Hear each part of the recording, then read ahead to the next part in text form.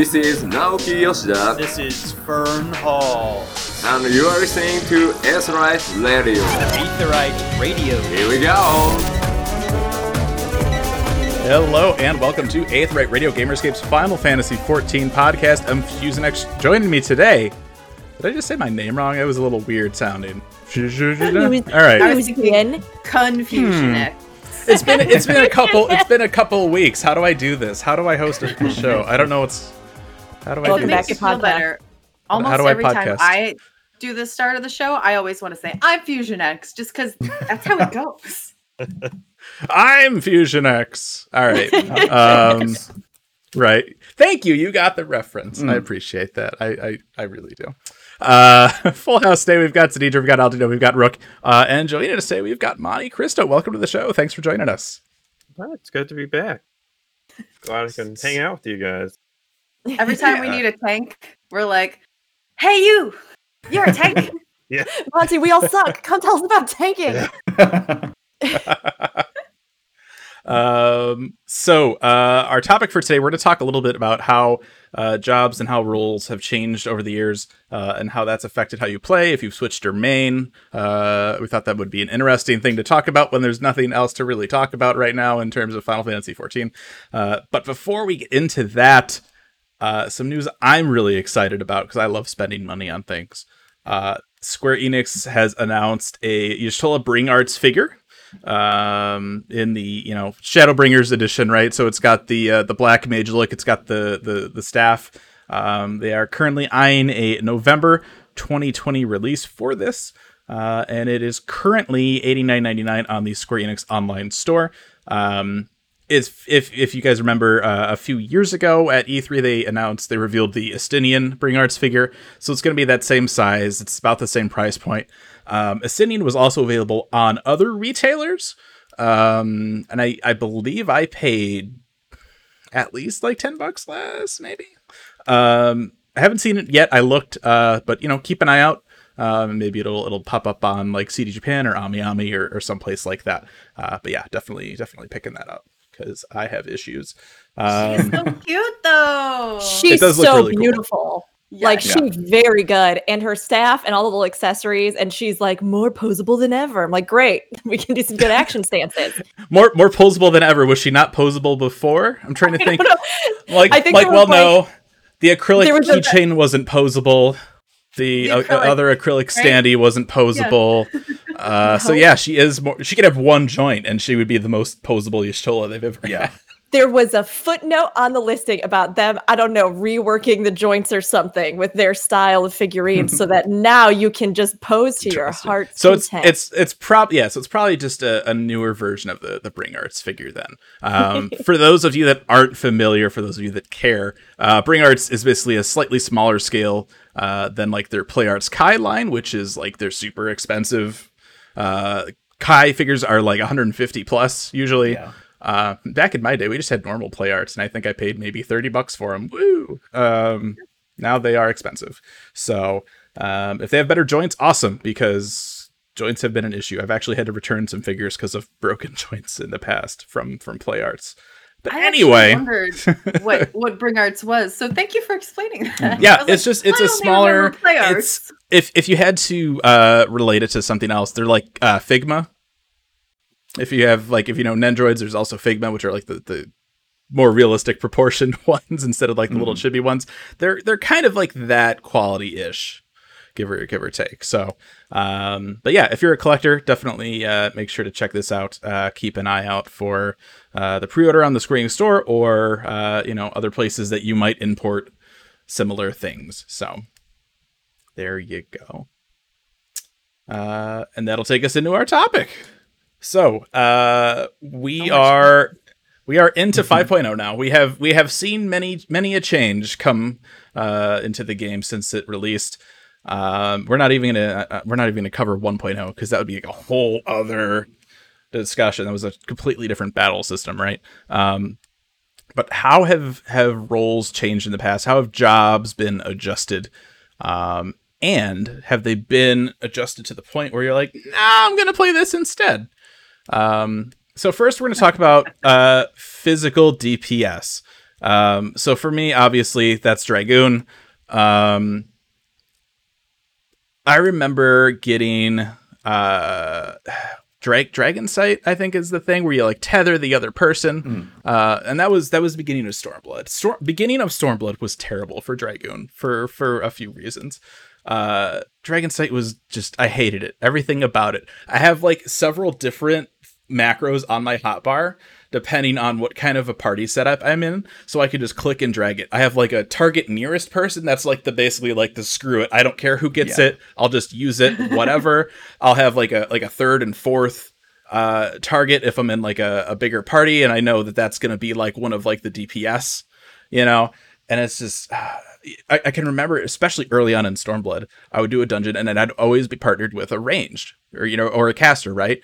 And typically they don't stand anywhere near you. So I can remember like kind of like backing off over here, hit the red mage with it, and then walk towards the boss so I could hit it and the tether would disappear. And then I'd like backstep a couple more times, like, hey, come on over. No, okay, thanks. And back then, you had to be connected to them to get the buff yourself, correct? Yes, Yeah. that was That was the original that was a version of it. big part of it. Oh, it dang. It was a pain. Like I can remember doing like striking dummies and actually calling out my chocobo so I could tether my chocobo so that I could get the buff. And it's just like, Oh my gosh. Man. I call the tether the child safety leash. Yeah. And it does drive me crazy when the child does not pay attention to you. You're standing, it's like this huge red tether. I recently went through and leveled all of Dragoon. And you're standing there like, there's this huge, gigantic red tether. It's all over the screen. You know it's on you. So Bard, why? You take 2 steps back and the tether go away. Like, to me, it kind of looks like one of those like Chinese finger traps. Yeah. Right. With the way that the texture is on it. But yeah, like, I mean, I can remember, I'd be playing with my wife and I'd be like, cause she does Bard. So I'd be like, hey, you want to like come a little closer?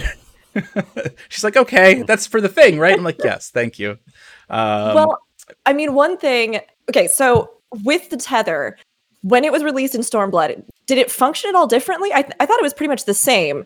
It was just that it was new as opposed to like now. Yeah, right? Like, yeah. It was one of those things, especially for me as a physical DPS in Stormblood, where you have the release of Samurai.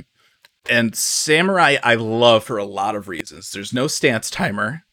There's no like supporting anybody else. It's just like, I'm a DPS. I'm worrying about my DPS. I'm not worrying about buffing other people. I'm just doing my thing. I don't have to play, positional dancing to keep, Blood of the Dragon up or anything. And I love that about Samurai. But then you have Dragoon that gets, Blood of the Dragon, and you have to keep this thing up. And there are transitions in fights where it's basically just a giant middle finger to any job that has a stance timer. And it just, Stormblood Dragoon was, especially starting off, it got a little better, but initially it was not good. But now, I'm curious. I was going to say, I'm curious. In chat is saying the tether used to be shorter too. Is that true? Yes. Oh, Yeah. So it did change a little bit. It did shift. Well, that's nice that at least later on they gave you a little bit more leeway with it. But I'm curious because Fusion, you brought up exactly like the release of Samurai, right? Like a lot of these jobs we can trace different periods or times within the game that, they maybe were disaster, Magic Bard, or things like that. Yeah. we're going to get to Magic Bard. Don't worry. I mean, we will. But will. you can trace these evolutions of classes, right? But there is always this game changer that happens when a new class is introduced. So I'm curious for you, like how Samurai came in, right?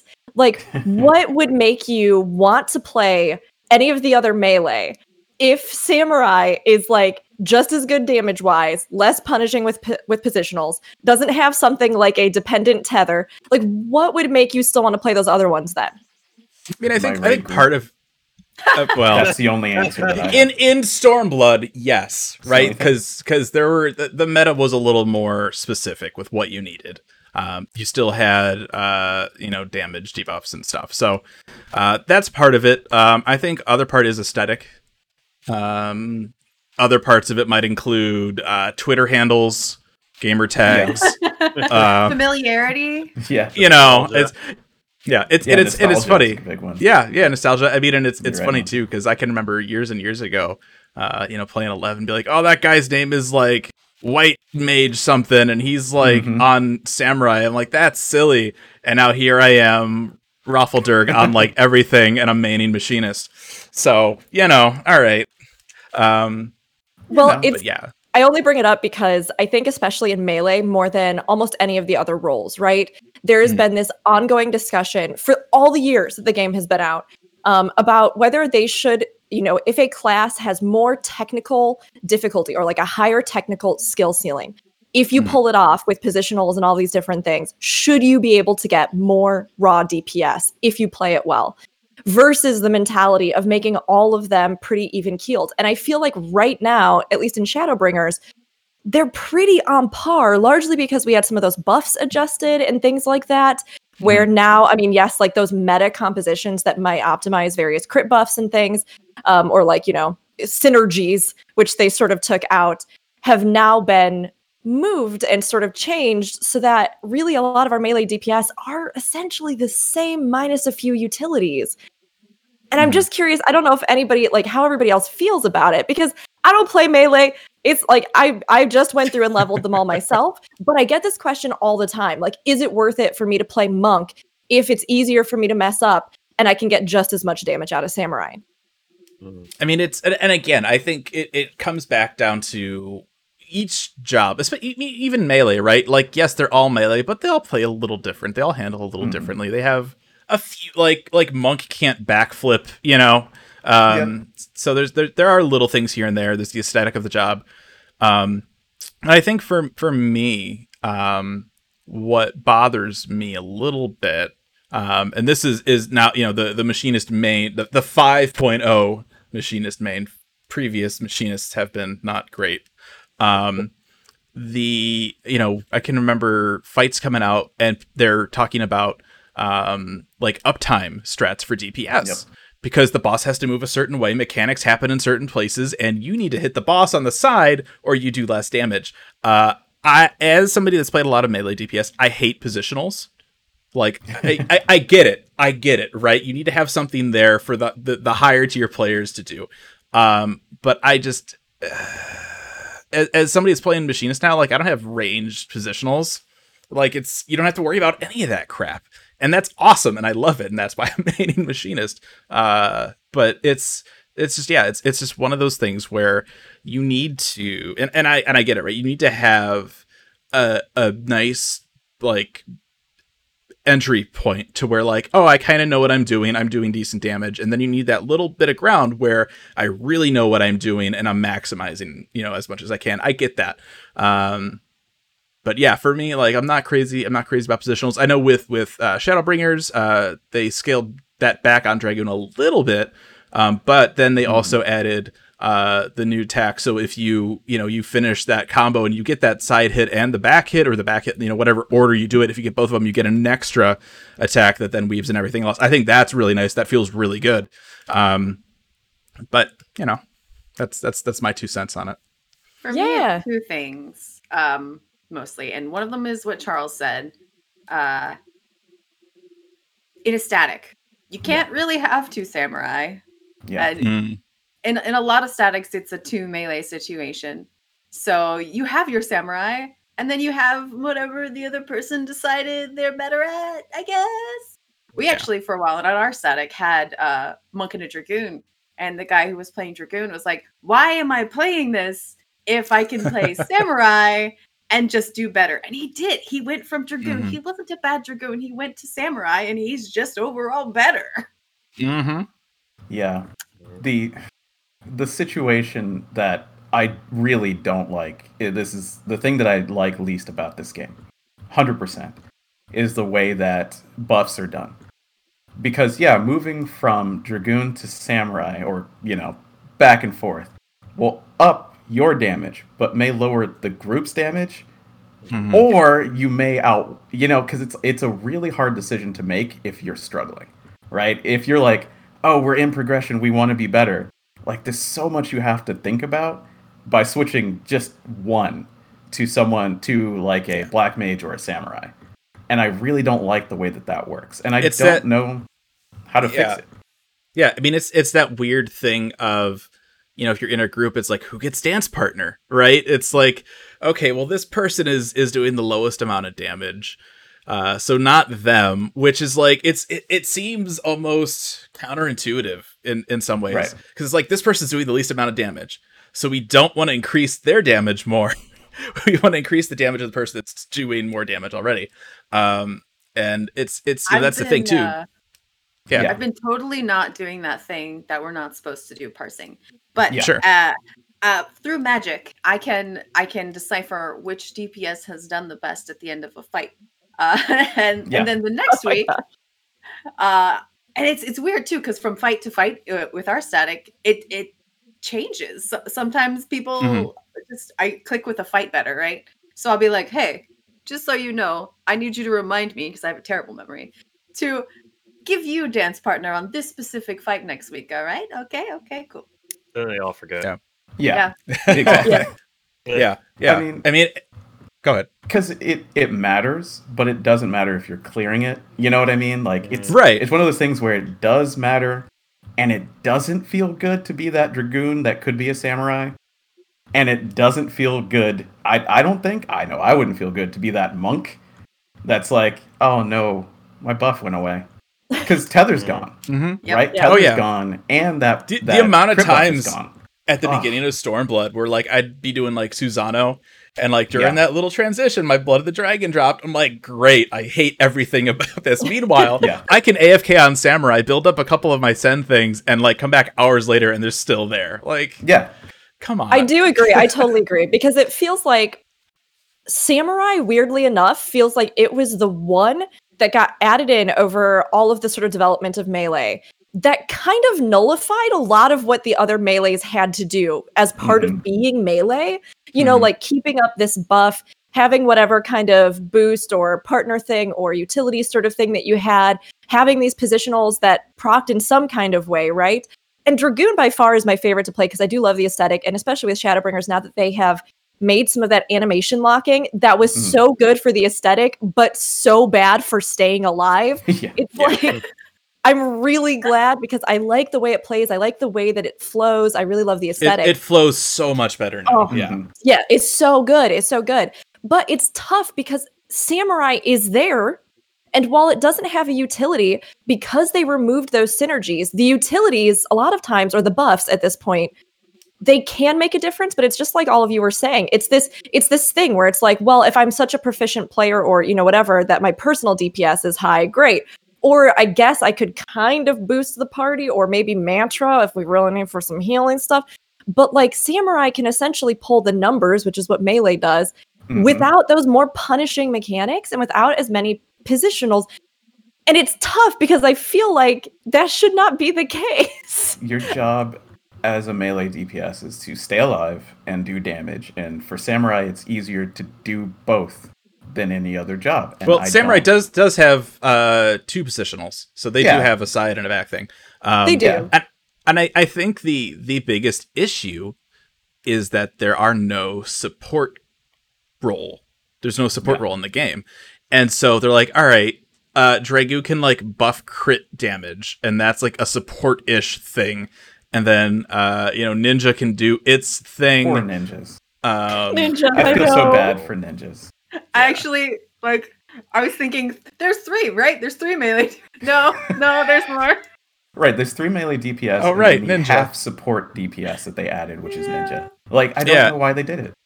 Ninja It's- is so like, oh, Ninja has such good aesthetic, and like It's so awesome. I love, oh my Fun. gosh, all the little quirky animations, and like you mess up, you get the bunny on your head. Like that's delightful to me. I will not lie. But I think out of all the Melee, and please, all of you probably know more about this than I do, because I'm just working on my Ninja right now. But from what I know from like running in a static, we had a Ninja Stormblood coming into Shadowbringers, where ninjas are a vanishing breed, and I have no idea what they're doing. Like they feel like they're the ones that got hit the most with that change, and Oh, now yeah, really hard. are like, they're like, I don't do anything particularly good enough that you would choose someone, like just pick me over somebody else, you know? Yeah. When you look mean- at Summoner who got a trick attack that nobody even knows the Summoner has a trick attack, Yeah. I didn't What, know they that. do? That's Yeah. Okay.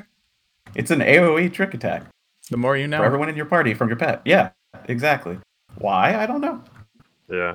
Monty, you actually played Ninja. Yeah, with you made it for a while. the change, right? And Ninja and Monk are my two favorite melee jobs just because when I'm melee, I want to stay busy. Like, I don't play range most of the time other than leveling it because I feel bored. I'm Mhm. just sitting there, like, Okay. I'm not doing anything. So I just get bored and I get not pay attention, then I die, right? Hmm. And then, so, if I wanted to go lazy, then I'll go Samurai. But Ninja just got floor. And the reason why they vanish all the time is if you use a Mudra to put up your I forget what it's called now, but to go faster, then you hide, then it resets your Hotan. Mudras. Yeah, that's right. Yeah, Hotan. Mhm. And so it resets, so you get 2 again.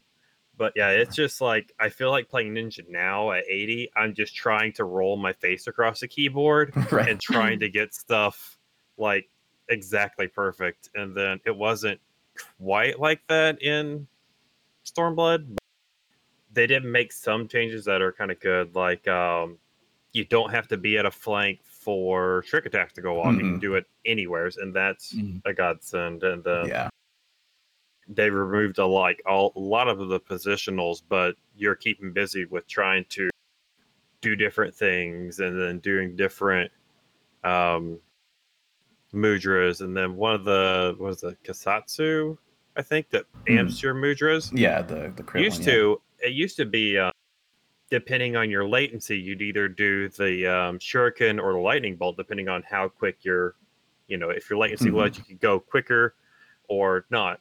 And then now it's more of, now you have something that it morphs into, so now you have to do that. So it's like, I still love it, but man, it's just sometimes it's like I have to want to be busy to play. Right. So it's an So- extreme example of the Dragoon to Samurai. It's Yeah. the opposite Yeah. of the Samurai. Yes. Because Yeah. it's got the lowest DPS of the 4. Yeah, which is the Yeah. And- which is the Yeah. And also problem. the most effort, question mark? And it gives the most to a group, Yes. kind of, because trick attack, Mhm. but that doesn't feel good. Like, no one plays a melee DPS to buff another melee DPS. Right. You know what I mean? And that's why I loved Samurai so much. It's just I don't need to worry about all this crap, especially after, because like Dragoon was the first one I took to cap, right? And I'm like, all right, I got the crit thing, and now I got this weird stupid tether that nobody works with me on, and then I can just hop on Samurai. I don't have to worry about any of that crap, and it was amazing. Yeah. Well, and it's tough too because with Dancer, I mean, trick attack for a while was, like, oh yeah, we have this like boost that will directly affect our damage and we can get it periodically and we can time everything with that. But now it's like we do have these other, Dancer in particular, but I mean also Astrologian, with some of the things they changed there to just make it a little more consistent as far as like buffing damage continuously. It's like if it does a decent amount less, or even a little bit, because the meta is always about that, you know what I mean? And that trick attack can be compensated for in other ways. It's tough to be like, why fill this spot specifically with like a ninja, which is, I think, really a shame, because ninja is a lot of fun and it's really cool. And Monte, I'm curious, like, what do you think that they could change? Do you think it's just a matter of like upping the raw potency kind of thing so that it becomes less of that utility and becomes more of just like, yeah, if you execute this well, you get the payoff? Or do you think there's like something else they could do with it to make it going forward a little bit better or strengthen it a little bit more? I think kind of like Monk, I think there's a good floor gap. Like, you can play Monk and Ninja to a point to where you're like, okay, DPS in like dungeons and stuff. And then there are people who are just exceedingly amazing at these jobs and they just, they floor it. Of course, that could be from, dancer buffs and so on and so forth. But I would think that they need to like dial that back just a little bit. If they increase the potency, then they might have to take trick attack away, because it seems like they're trying to compensate for having trick attack by having a lower damage output. But like the skill gap from being okay to great seems huge. Like, you have to hit like everything exactly on the dot, or you're like basically you're like fish out of water kind of deal. Yeah, they have like the shortest window. Like Mhm. there's a lot of jobs where, I mean, in particular, like machinist, during the time where you're overheated, hey, you better be pressing those buttons, right? Yep. Mhm. You don't have much of a window to like deal with mechanics at the same time. And Ninja's window is so short because they have such haste and they have to do so many button presses. It's just like, if you miss it, that's going to be a big difference. And for some jobs, Yeah. it's not as big, you know.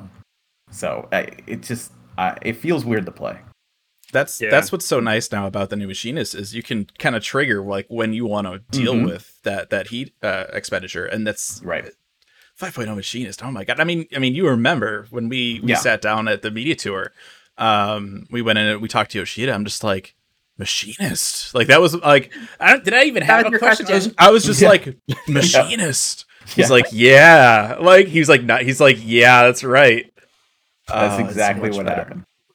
Yeah. No, I'm not kidding. That's exactly what That is happened. exactly what happened. He's like, yeah, it's like we added a third job and it's just Yes. machinist. Uh, Oh, it's so good. Has there been a time with melee DPS? And I ask this knowing I do not know the answer, so I'm curious if any of you do. Was there a time where like any of the melees were just a flaming dumpster fire? Or where one was like so good it was insane? Yes. Uh-huh. I think Stormblood Dragoon is close to dumpster fire. Stormblood Dragoon? Stormblood was actually very harsh to melee overall, I feel, except for maybe Well, Samurai. and I think a part of this too, right, is because Stormblood is when we got the job gauges, and so they're like, okay, we need a mechanic now, or we need to take existing abilities, and That we need to face, somehow like- make a thing. mhm. I We'll said get job to my gauges, feeling. not. I said job gauges, not fellowships. I don't know why you're getting cranky yet. Like, there are two things I had strong feelings about. Fellowships, obviously, that one everyone I know in the world feels very up in arms about it, not just me alone.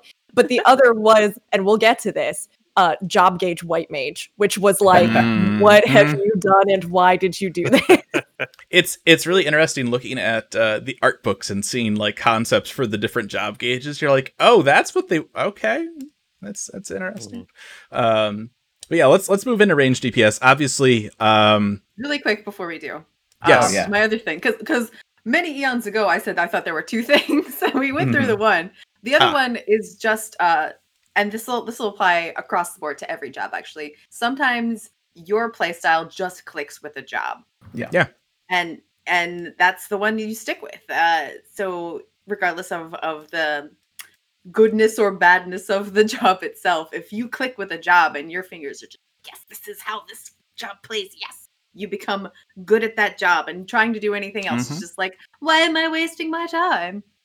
Yeah. Yeah. Yes, that's the other thing. That's the thing. Play what you enjoy. That's Yeah. that's right. That's the underlining. Play Yeah. what you have fun with. It's the reason for enjoyment that's going to be up to everyone, because some people are like, if I put in the effort and don't get the damage, then I'm not enjoying it. And some people are like, well, I want an easier time, and some people are like, I want a harder time. So like, it's up to your enjoyment, but As they say, you do you, boo boo. that's right.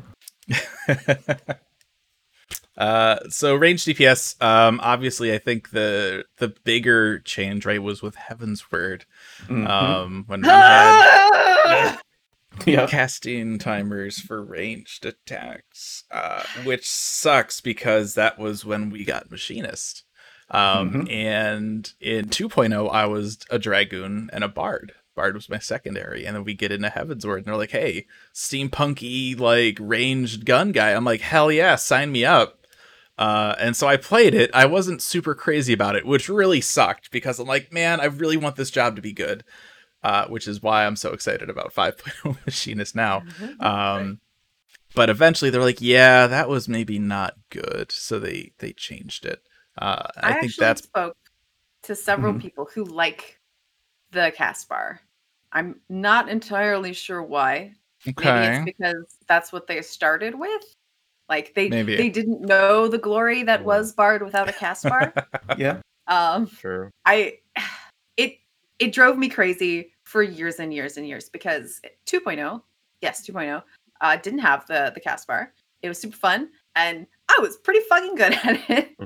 And then they added cast bar, and I had to reteach myself this entire job, and I was not as good at it. And then the next expansion, they were like, "Oh, sorry, we realized that was bad, so we're taking it away. Teach yourself the job again." So yes, you do have to reteach yourself a little bit with every job, every time there's an expansion, and they tweak things. Yeah. But they tweaked. This is not a tweak. This is like they took the dial, they ripped it off, they threw it away. You have to find the dial. It's already broken. Duct tape it back on. Make something else. I don't know. Teach yourself a new job every time. I'm just like, why? Yeah. Why? Oh, Bard. Bard is like, it is, okay, so ranged physical DPS now is definitely my favorite DPS to play. Like, if I'm not healing, I'm probably doing ranged physical, because I do love that, like, liberation of movement, being able to just run around and, like, position stuff and get around and fire off your abilities and do a little bit of that support or utility. Like, I think that's super fun.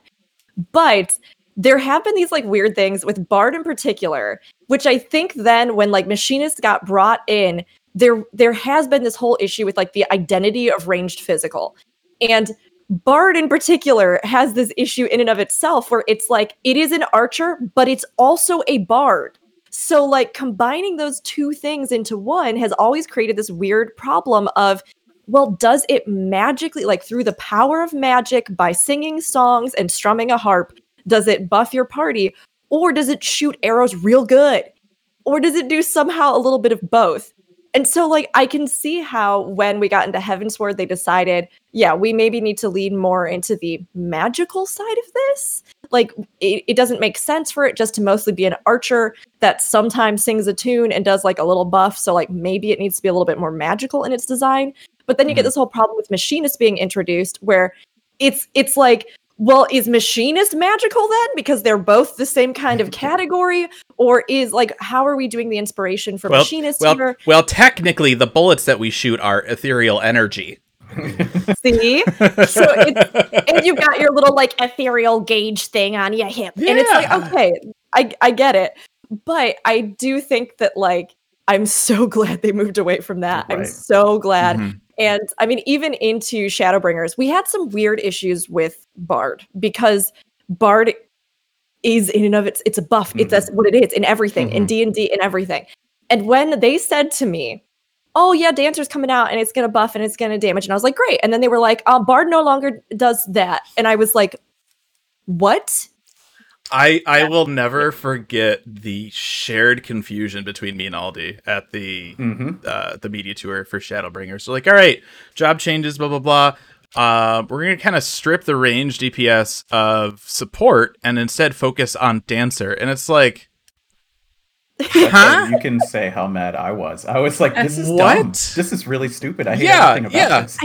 I was furious. Okay. I was like, why is it even called a bard then? You might as well have entirely overhauled the whole theme and made it Ranger. And just and like, why in the world is it called a bard? I mean, Ranger would be great. I am still bothered by when they did, what was it, Stormblood, I think, when they changed a bunch of what the songs do and stuff.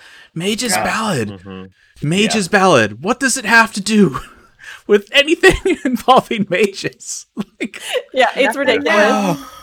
It was also terrible. Especially terrible because they even removed, what was it? The mana replen. Mana shift. Was it Mana Shift that you can? No. It's like it was. No, it was like Refresh. Yes. I was thinking about Refresh after they took it off of Mage's Ballad. It was Refresh. Yeah. So even that was gone, and I was like, what? I mean, if you remove the mana replen from everybody, and then you remove the buffs from Bard, the very least you could have done to, like, let Bard hold its own as a, support range would be to give it and let it be the only class out of any of them that can now replen mana, especially because at the beginning of Shadowbringers, we did have Astrologian, which was really hurting for mana, and a few other classes where, when some of that stuff got taken away, there wasn't quite a good, like, balance for it, and they were struggling a little bit. White Mage didn't care. They gave zero cares. No cares because White Mage no longer has to struggle. But it has been really weird seeing the way that they kind of balanced that. I'm so glad that the buffs are back for Bard though, because otherwise it just felt like, yeah, why are we doing this? It was a big mistake. Yeah, I Yeah. mean, I can remember it too solid. when they had that change, because they're like, all right, so here's what we're gonna do. Dancer is still like the support job, even though it's still a DPS. It's the support job, big giant finger quotes. Mhm. But we realized that Bard is a Bard, so we're gonna give you a little bit to play with. And then Machinist, you are the ranged samurai. Just Yeah. do whatever the hell you want. Don't worry about anybody. And I'm like, So funny that you like both sign of me those. up. Yeah, it's just, I'm playing this to just hit things. I'm not. If I wanted to play a support job, I would play a support job. Unfortunately, there is no such thing in Final Fantasy 14. So I want to bring up this this point that chat's made. Remember when Bard had healer limit break? Oh yes. I do. How many What? times we won, I and then it do. was like, hey, I really wish you could raise everybody right now.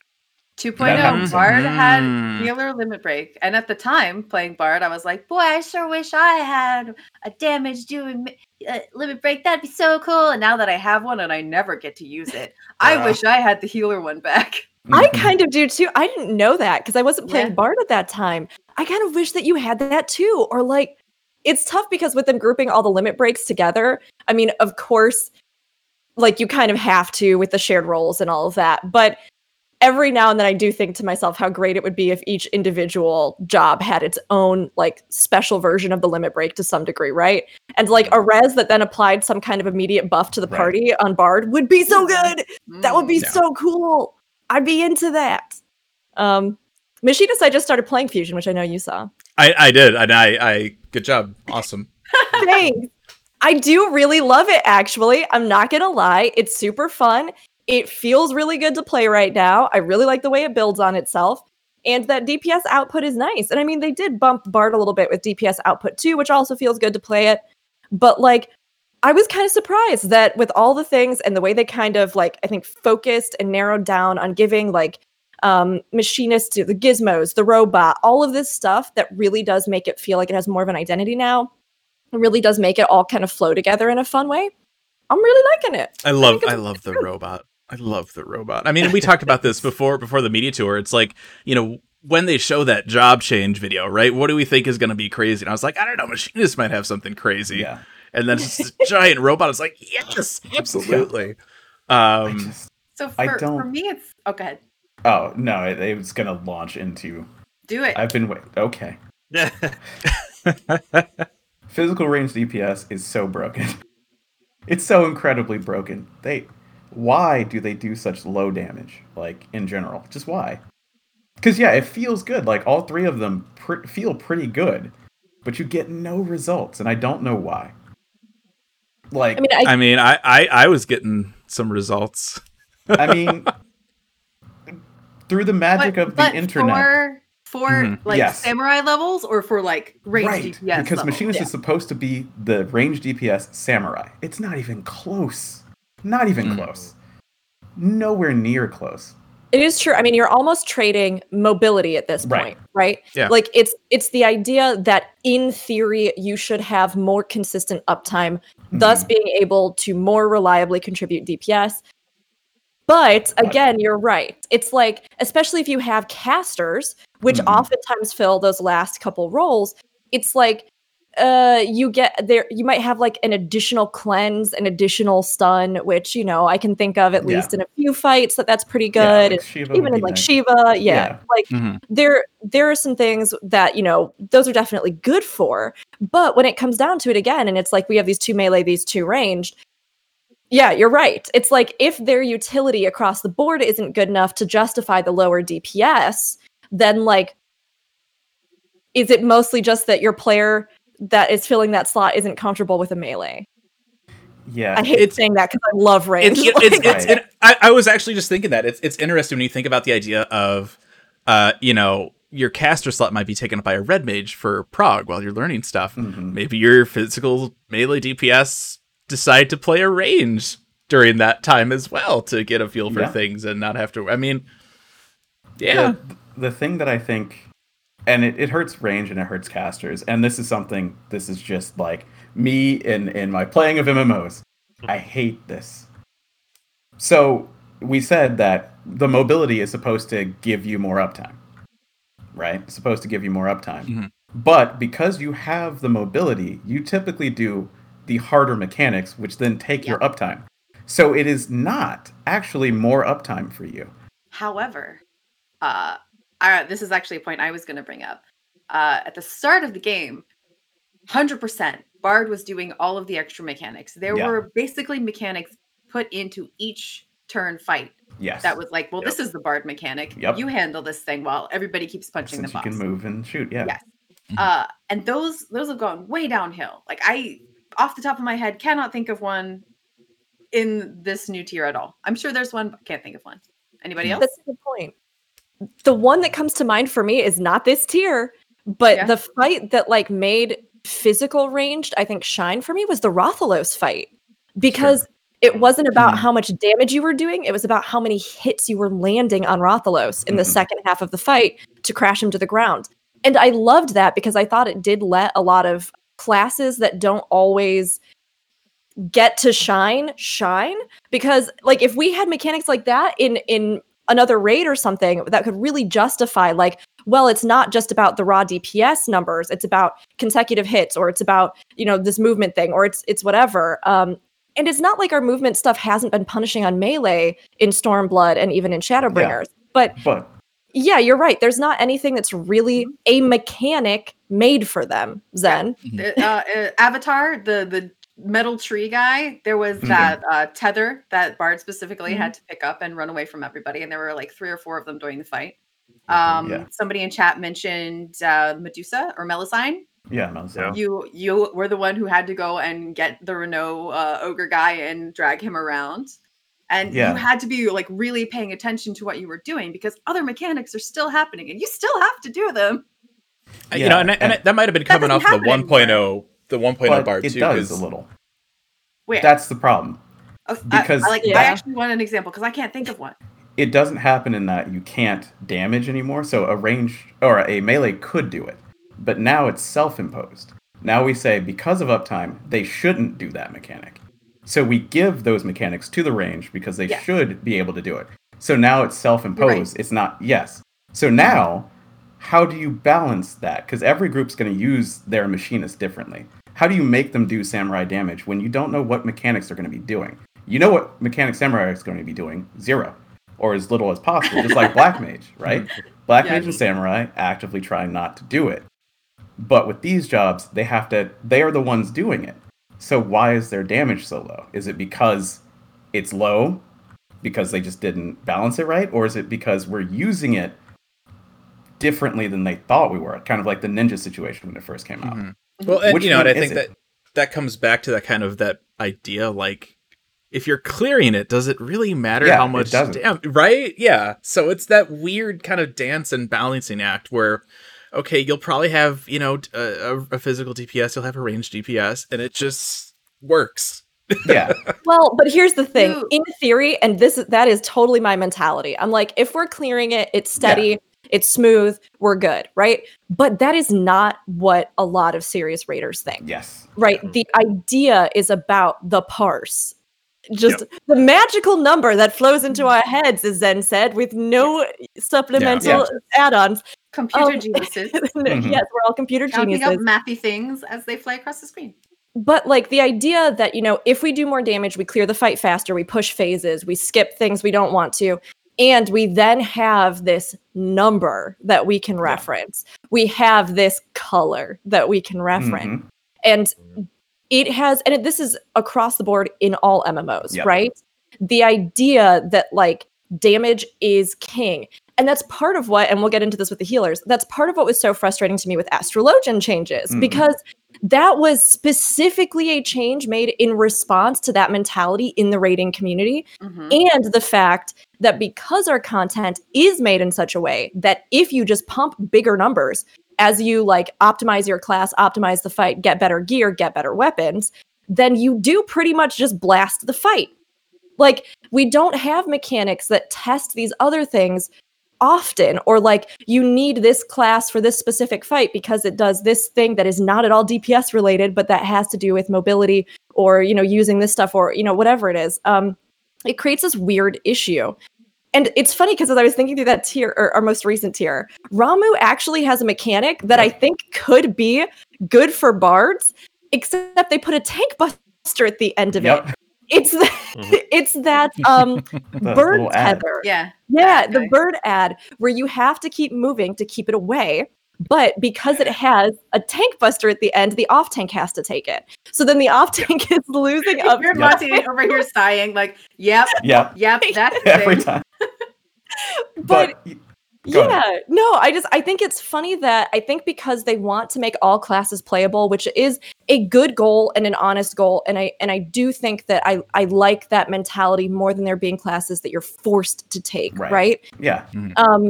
But at the same time, it creates this problem where there are no niches in fight design that a specific role might really shine in, and that you might need to have somebody for even just this one fight that plays bard to come in and do. So You here's know? my thing.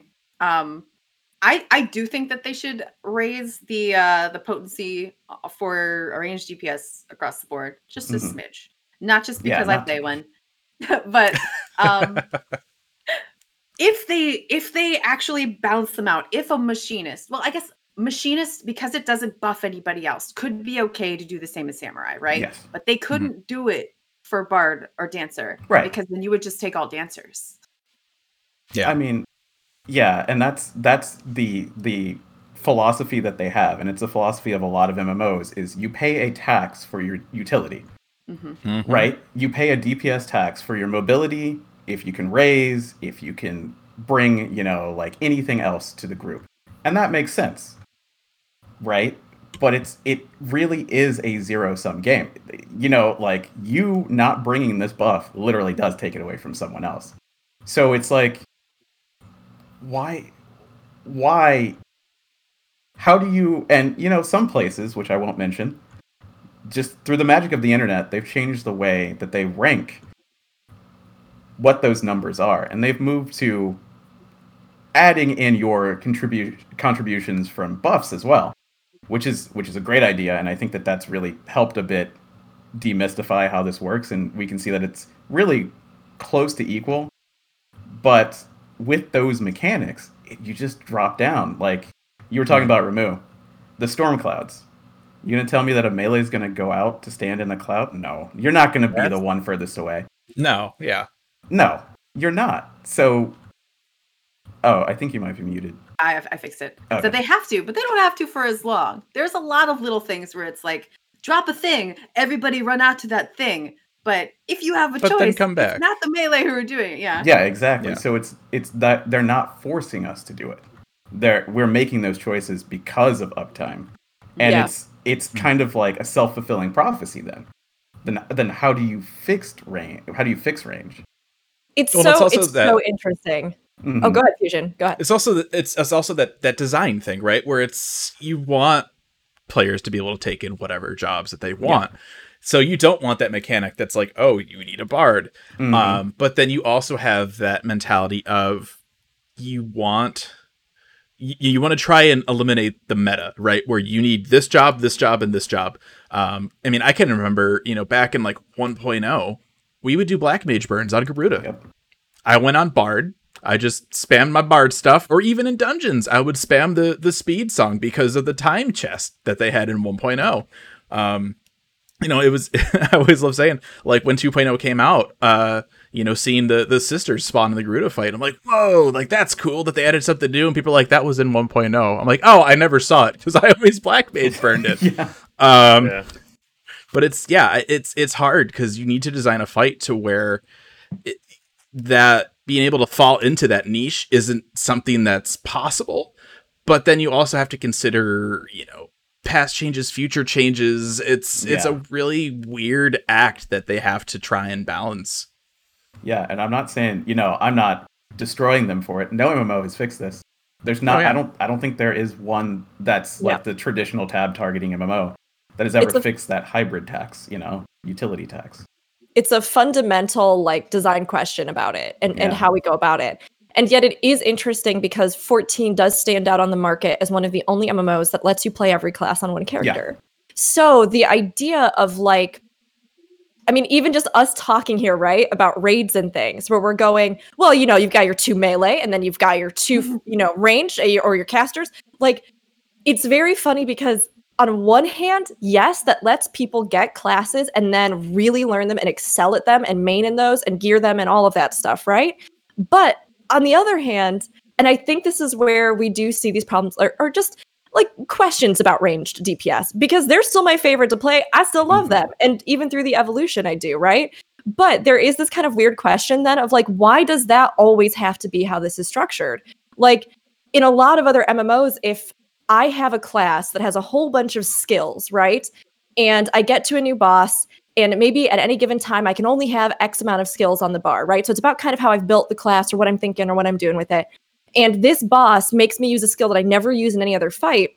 That's part of the flexibility of that system, because you're going, hey, I might have less skills at any given time, but how I respond to each different fight might be different. Guild Wars 2 ESO come to mind for me on this. Wildstar. They did a little bit. Wildstar. Yeah. Like, so in theory, having these different categories of classes and being able to play all different classes on one character then kind of makes you go like, well, couldn't we have some fights where, like it's this is a part of the kit and the part of the things that this game offers to you. So, in a way, with the class abilities, not as extreme as something like ESO, where they're like, here, have 10 abilities out of your billion that you can have, but all of your side abilities, you could only pick 5 out of the 10 initially, right? So if you knew you were going into a fight where you didn't need to stun, you're like, well, I don't need that. I can take something else more useful.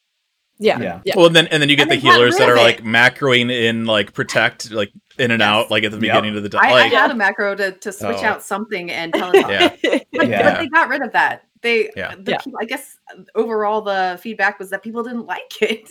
They decided this is dumb. Let's not make it dumb. Well, yeah. And there was also the sort of problem there with the fact that like in a lot of the designs and the fights and all sorts of things, maybe 3 of those skills really got used. You know what I mean? So people never used the other ones. So it creates this it does create this interesting question, because then for something like ranged DPS and the evolution that class has taken, I totally agree with what you were saying, Aldino. I totally agree with what everybody was saying. We don't have enough utility or diverse enough utility in the game to really make them I think punish them for DPS because they bring so much to the table. And while it does make a difference, there are these weird questions of then if there's not anything in the game that's specifically calling for the mobility of ranged DPS, then how else do we make them stand out if the structure of all of our fights is going to be 2 melee, 2 ranged, and we have to figure out how we sort of compensate for that, right? I think at least for me, when I decide on a job, a lot of the times I do pick a quote unquote support, even though I guess we don't have them in this game, but I would consider the ranged DPS overall faux support, right? Mm-hmm. So I like to play a support job because that's the sort of stuff my brain pays attention to. I'm like, everybody's MP is this. I have this buff here that I need to redo right now. Little things that everybody is doing that I can help make better, right? Mm-hmm. So that's just the sort of gameplay that I like. And I think that plenty of other people feel that way also. And that's why across the board, you get that sort of extra job. And I think it would, the damage thing doesn't bother me. I think it would help the game overall if they did and introduce the job range DPS to more people and who might enjoy them if they did buff potency and whatnot a bit more. But that doesn't bother me in particular, because that's not the part of the job that I'm aiming to do. I'm aiming to put this buff here and put this buff here and make sure this person has enough MP. I was very sad when they took away refresh, because that was something that I enjoyed. I'm doing all the stuff. Everybody good? Yep. Okay. Keep going. Right? So I don't know. That's right. That's the sort of stuff I forgot enjoy. that was even a thing. I used to have 2 different types of turrets on Machinist. Wow. It was. Yeah.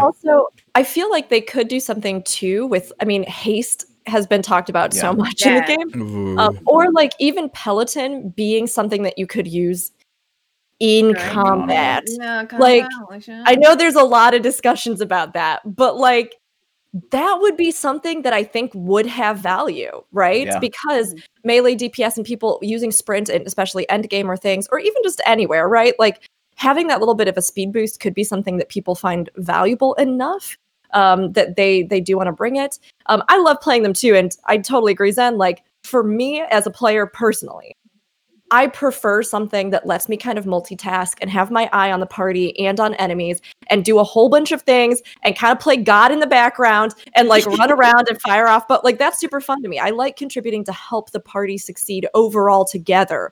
So like ranged physical is one of my faves. And I have loved Dancer, which I think has been a lot of fun. Even if when it got introduced, I think a lot of these questions about how we were balancing and catering and dealing with ranged DPS, and that's happened since Heavensward, right? Like, there's always been this question about it. So I think moving forward, while they aren't in a bad place, there is something to be said about, like, their identity overall as a unit and how they kind of hold ground against, I think, a lot of the other classes and the way they evolve. I mean, wanna I talk- really, Okay.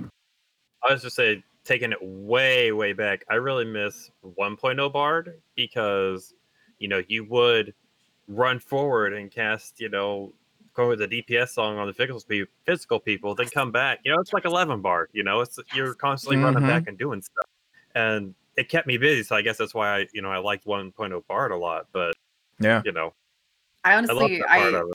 I agree with you 100%. Having to keep track of, you basically are like, okay, well, the ranged DPS are here, or the casters are here, healers are here, melee DPS are here, and you would run to each group and buff in like a small circle, and then run to the next group and buff in a small circle. That's when you really needed the mobility, right? Right. Yeah. And that's the like small like I'm doing this here and I'm doing this here that I really enjoyed. So I kind of miss that a little bit. That's Yeah. cool, I think honestly. Yeah, I think And it would you're be right. very difficult with some of the current fight structure Oh, that yeah. we have. Yeah. But That's Well, fine. and Like- the range of abilities now too, because the range on Yeah. everything is huge, so that you don't get that one person that so you don't get that one bard in a dungeon that won't stand in dragon sight length to you.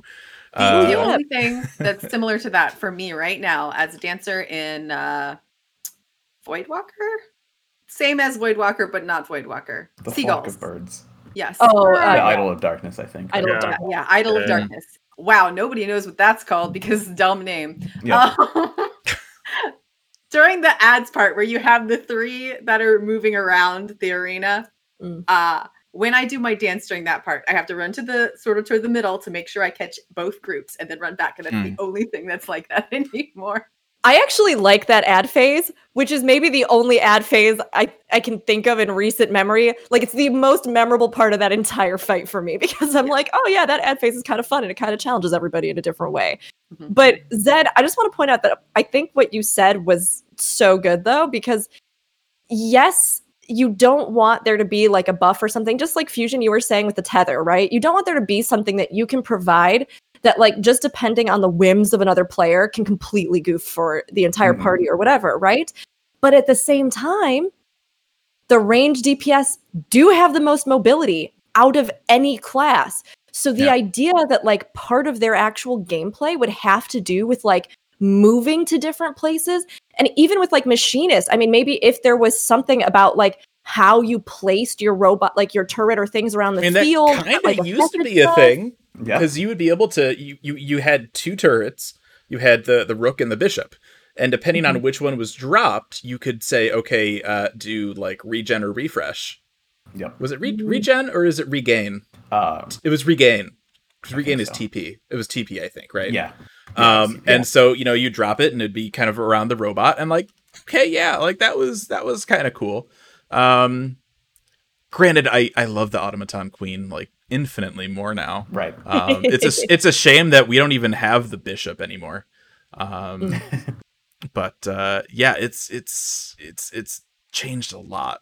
Definitely for the better. Another thing that we're going to talk about too a little bit is just the idea of like the random procs on stuff. Sure. All the range jobs I think have suffered from this at one point or another. And That's that was the my big I thing. wanted to talk about. That was my Yeah. big thing coming into Shadowbringers was originally with Machinist, you had your 3 attacks, and then you could have heated versions of those, which the animations looked like way cooler, and they did a little more damage. But for those 3 base ones, like it was okay. You hit 1, hit 1 again. Oh, okay, it procced. Hit 2. Yep. Hit 1. That procced. Okay, hit 2. Okay, that procced. Hit 3. And it was frustrating. And so when they're like, all right, Dancer's the support class and it has random procs, and I was just like, get the hell out of here. They're easier to manage though, because it's basically that having been said, I have leveled Dancer, I have played Dancer, I do enjoy it. And I think in part just because it helps kind of mix up that monotony of like just playing one job. Like you have to play at least a couple different jobs to like not go insane, I feel like, in this game. Yes. Well, so go ahead. Oh, I was going to say, I'm glad you brought up the random procs, because when we were talking about, I mean, even the fact that the damage is lower to begin with, right?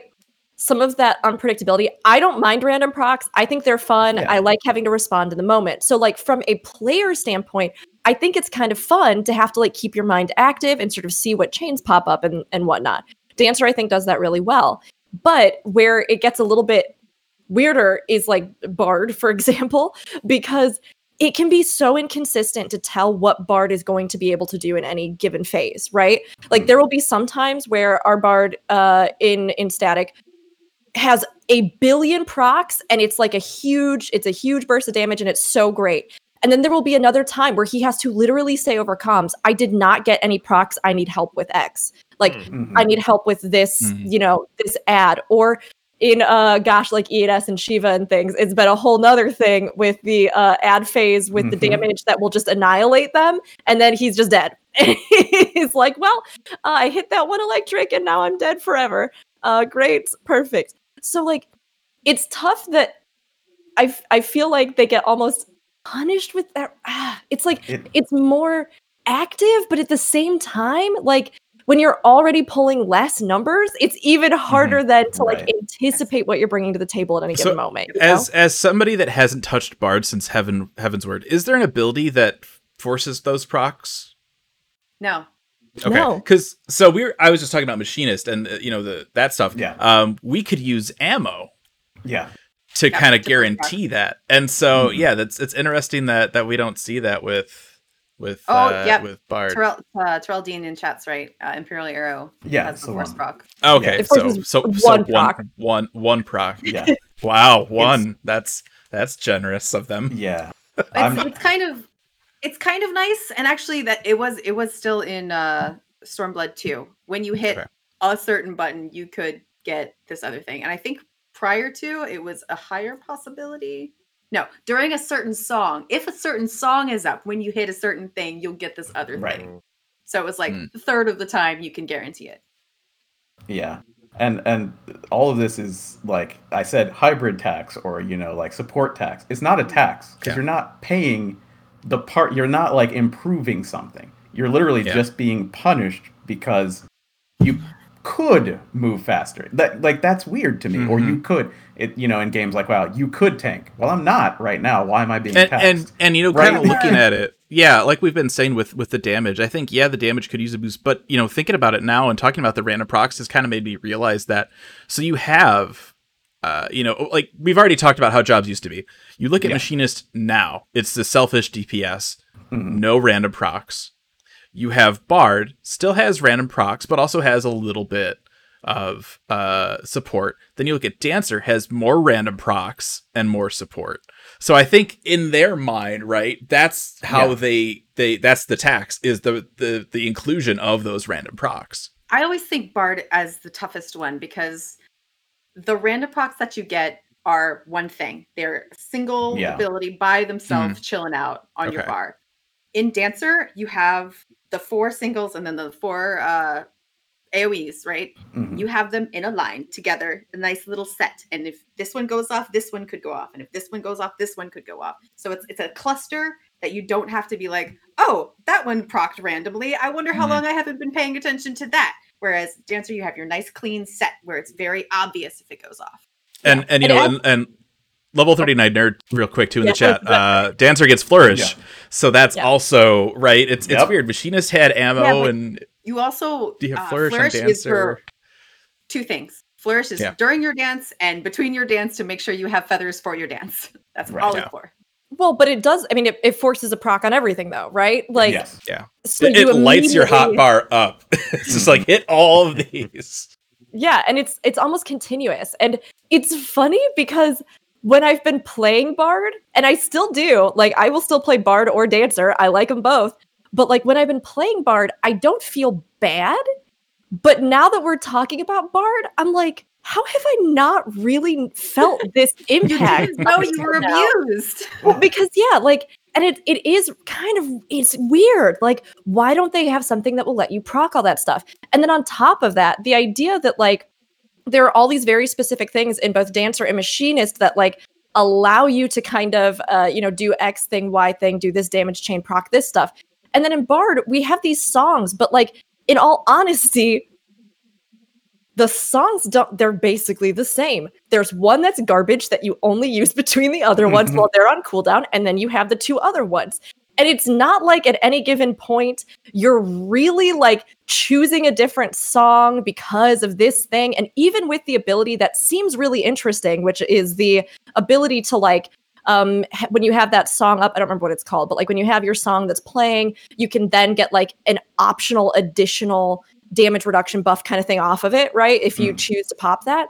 But like even that barely never does anything. Like, so it's very weird that like I feel as though Bard is kind of that transition between the two, and yet both of those two classes, Middle child Yeah. syndrome. like both of those two classes have made up for all the things that Bard just hasn't had addressed. And I really am hoping that like maybe in the next expansion, those songs get more of a role to play that sets them apart. There might be a different reason. You get a slightly different proc or something that just gives us, or, you can use Peloton freely or like whatever it is, because it does feel really weird and punishing in a way. It's- I didn't it's even- the- 1.0 it's- Bard. Yeah. It's the astrologian change, right? You have all these cards, let's dumb it down. You have all these songs, we'll dumb them down. And like it's one of those things too, like, okay, I can appreciate trying to simplify things, but there are people that want that complication. So you have, I mean, it's again like, the thing about like positionals. I'm not crazy about them, but some people love them, and there needs to be something there to take you from average player to like a high skilled player. There needs to be something there. I Bard love is that's better. Bard is better. I was just gonna say, like, my favorite thing about classes is having to make decision calls. Like, Yes. I can follow a proc. I can follow a proc chain. I can hit a thing when it lights up. I can do that. Like, and it's some people love that. They love following that repetition. But my favorite, and why Astrologian was my favorite, why Bard initially, like in my mind, what it can be as one of my favorites, is a class that forces you in the heat of the moment to make decision calls about what you're going to do at any given second. And like in theory, both Astrologian, Old Astrologian, and Bard have that, where you should be picking something different depending on a thing. But it has been, like you said, simplified so that it's easier to learn. It follows more of that pattern. But I don't know if I like that. Right. Yeah. You feel like Bard now is better than it was in the last expansion, mostly because of the random procs. As chat's reminded us, now there are 2 things you can force on Bard, so that's nice. Oh. I at the start of this expansion of Shadowbringers, I still played both. I have not touched Bard in ages, but initially I played both to see what was better for my static, especially in Titania. I did several runs on Bard and several runs on Dancer, and I personally was better at Dancer. Who knows why? And it seemed like it was more helpful to the party, so that's what I went with. I'm a I little miss tempted to go Bard. like level Bard now. I have the gear. I have all the aiming gear now at this point. Might as I well, keep right? meaning to go back just to see what it's like. But Yeah. then I'm like, never gonna remember to put dots up ever again. Dancer doesn't have dots. I'll It get on. doesn't I'll get on. feel- I'll get on Bard. My flaming arrow hot bar with the little cross out will still be there. Be like, I remember. I was going to say flaming arrow. Raging Strikes. I'm scared to it look at my doesn't Bard feel hot bar. bad. It doesn't feel bad. It just feels clunkier. Less Bardy. It's yeah. less Bardy than Less ever. Bardy. Right. I liked Shadowbringers because I got to run around again. But I was like, what is this song rotation stuff? Why aren't these buffs? I mean, they were buffs and are buffs still, but now again. But they're not the ones I wanted. They're not the like, I'm gonna be a mastermind behind the scenes and here's a card for you, like Astro. I really liked old cards on Astro. Here's a thing for you. Here's a thing for you. Miss it. And the nice thing about Astro too back then, and I only dabbled in it a little bit when Heavensward came out, but the idea of like, you know, we talked a little bit about like dance partner stuff before, right? Let's save Astro for healer. That's a fair point. Okay. Let's do that. But first, we have some other things to talk about. Sure. So, Aldino, I feel like this is your time. Oh no. This Here is. we go. Here we go. Oh no. Tell us what you really think. Casters are, I mean, honestly, in a good spot. You know, for bringing to a group. Like, if you are trying to raid, they're in a great spot. If you're trying to PvP, they're probably in a great spot. You know, like if you're just doing solo stuff or just pugging, in a good spot. Like, that's true. Casters are probably, I don't know that they're the most balanced. I mean, but they each have a reason why you would bring them. You know what I mean? Yeah. Like, you bring the Black Mage because damage. You know what I mean? Like, they can do the most if they are really good.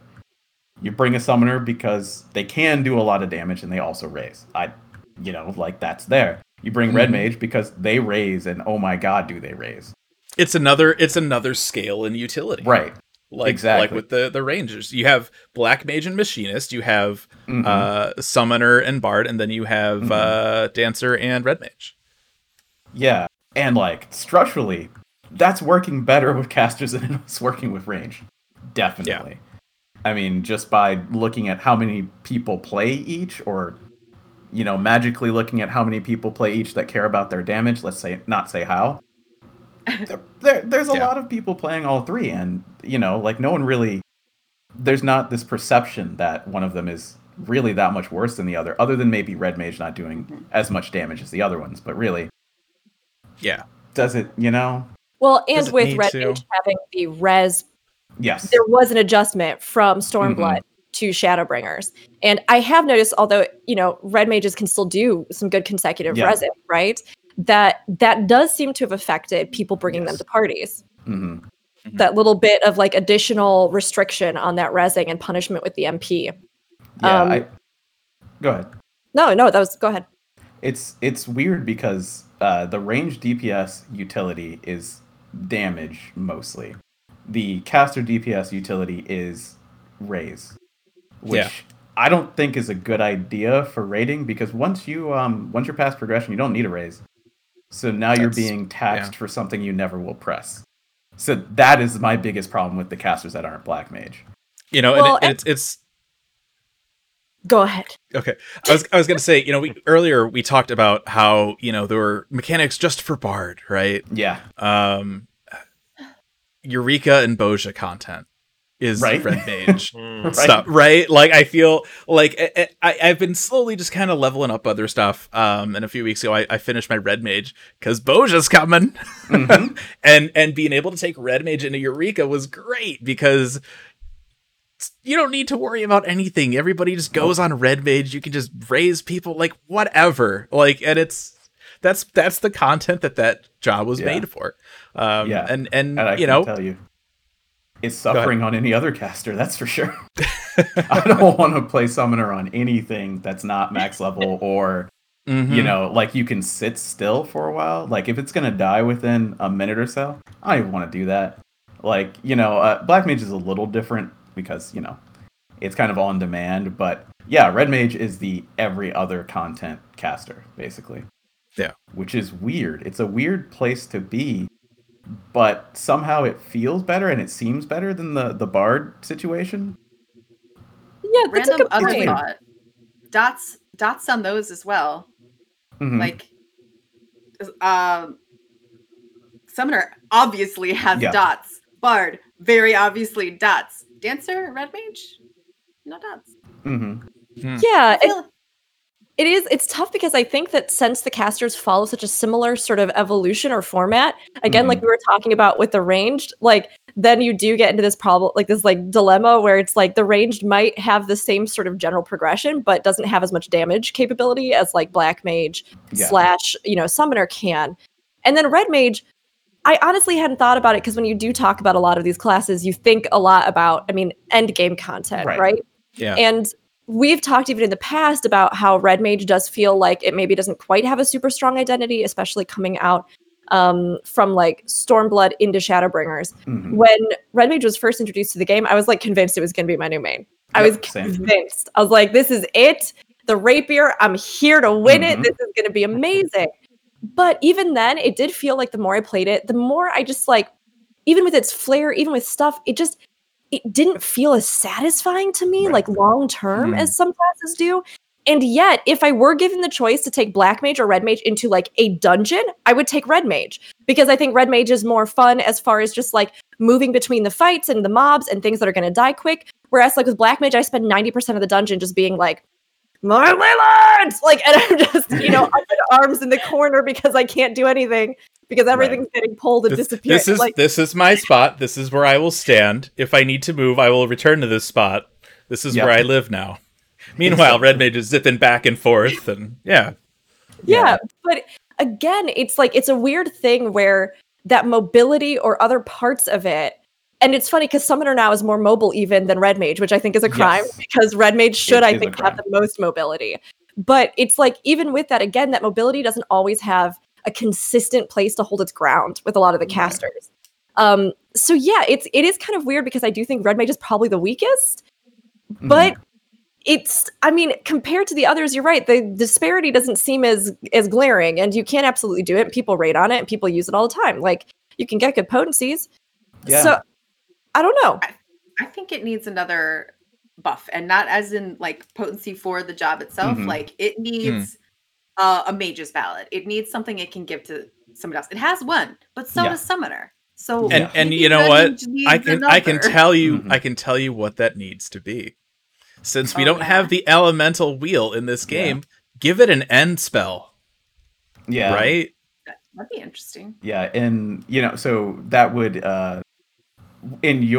how would that work in your mind? Like they have an embolden, but you would be like in arrow or something like that is what you're talking Yeah, or about. and in fire or whatever. Put it on Just the tank, give them main a tank. yeah, and it just it probably wouldn't add anything to the weapon, right? But when they hit, maybe Yeah. there's just like a little poof of flame or something, adds a little bit of extra damage or whatever. Like, and why do we have a Red Mage that doesn't have an end spell? Even if it's a magical DPS, it could give Right. itself an end spell. Like, come Yeah. on. I mean, I Red actually Mage- love that. Yeah, You're I love talking it too. about spikes. You're talking about N got it for Yeah, themselves. as in I was Yeah. thinking spikes for some reason. casting no. fire on your sword and you do more, basically. Yeah. Yeah. So, And I mean, embolden is such a weird buff. It's Yeah. so weird. Mm-hmm. I mean, it's great. Just if you're not familiar, it increases your own magic damage by 10%. That's very important. Your own. And everyone around you's physical damage by 10%. It goes down every 4 seconds by 20%. So eventually it goes back down to 0. So you want to do it and time it just right to do all your big stuff, before I'm it goes glad out like you- everything. But I'm glad you included your own. So many Yes. bard buffs previously were Mhm. like, here's a buff for everybody else. I don't get it. Screw me. Yes. But everyone else gets this buff. And red mage Well- is the opposite. This means only the red mage gets the magic damage Yeah. dealt. So you're not buffing any magic damage. You're not buffing your healers. You're not buffing your paladin during that part. You're not buffing. And it's so weird. Why? Why is it your Well, own? it makes sense from a lore perspective, right? If you're a bard, you've heard your songs before. You're tired of them, but everybody else loves them. Right. That's true. I love that. That's good. Even if I I actually wish it were different.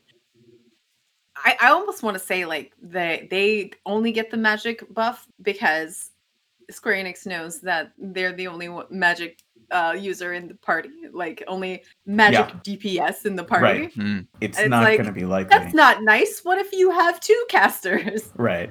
It's not going to be likely. I mean, it is likely. I think Ultimate was beaten with a Black Mage and a Summoner.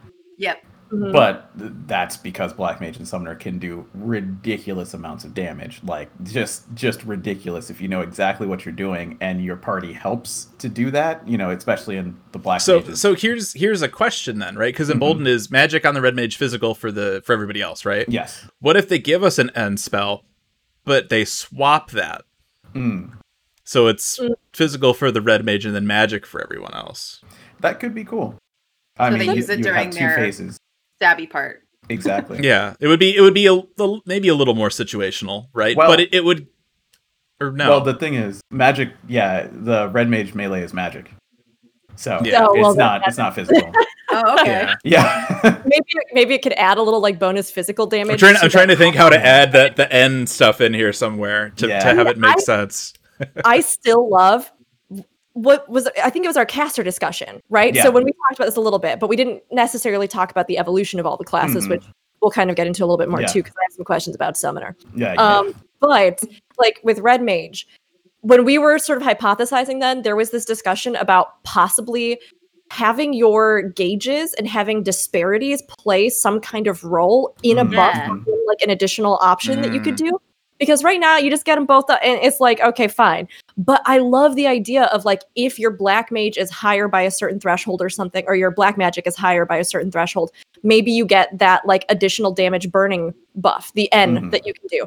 Or like Mhm. maybe if your white magic is higher, it can buff a healer, or it can, maybe a heal over time, like for short duration or something, where a like, mantra or something. Yeah. yeah, where like there could be reasons where like tilting the scales one way or another during like a period of like like when your cooldown procs or something, like you could just have a reason to do that and then Mhm. try to like get them back even again. That would help differentiate it a little bit. I mean, because Every, it's the same kind of concept as Black Mage, where it's like, okay, I'll Mhm. cast some fire, I'll cast some ice. Okay, it's the Yeah. same kind of back and forth with Red Mage. It'd be nice to mix that up a little bit more.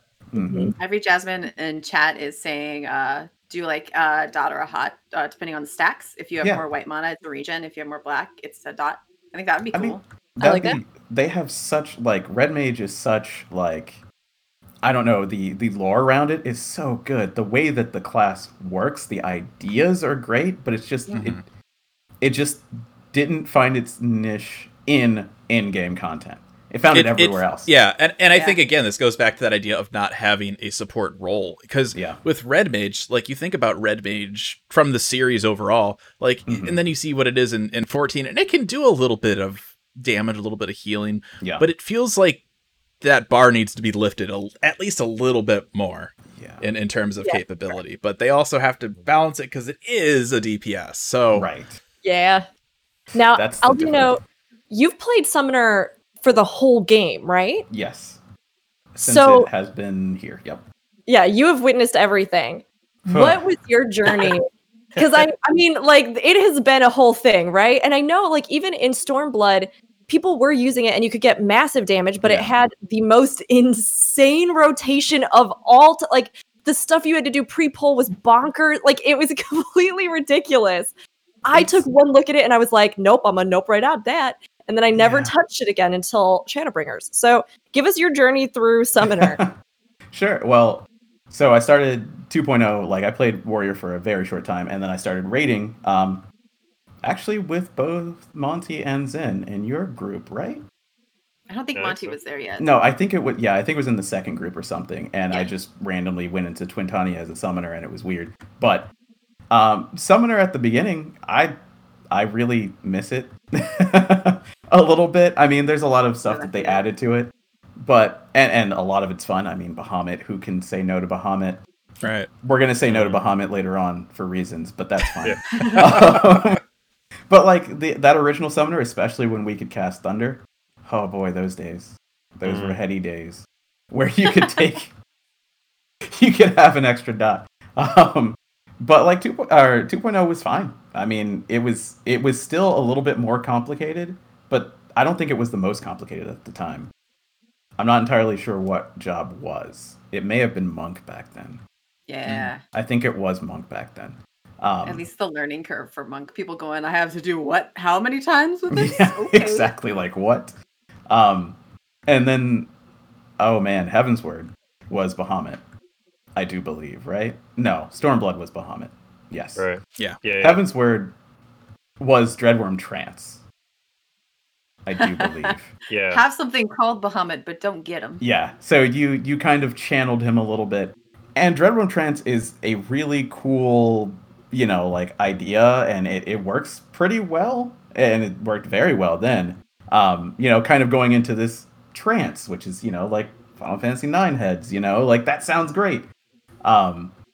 And you know what? I don't really even remember much of a problem with Heavenward Summoner. It was complicated. It was. You have a strict timeline, and you can't mess that up, or else you will was cry. It streamlined?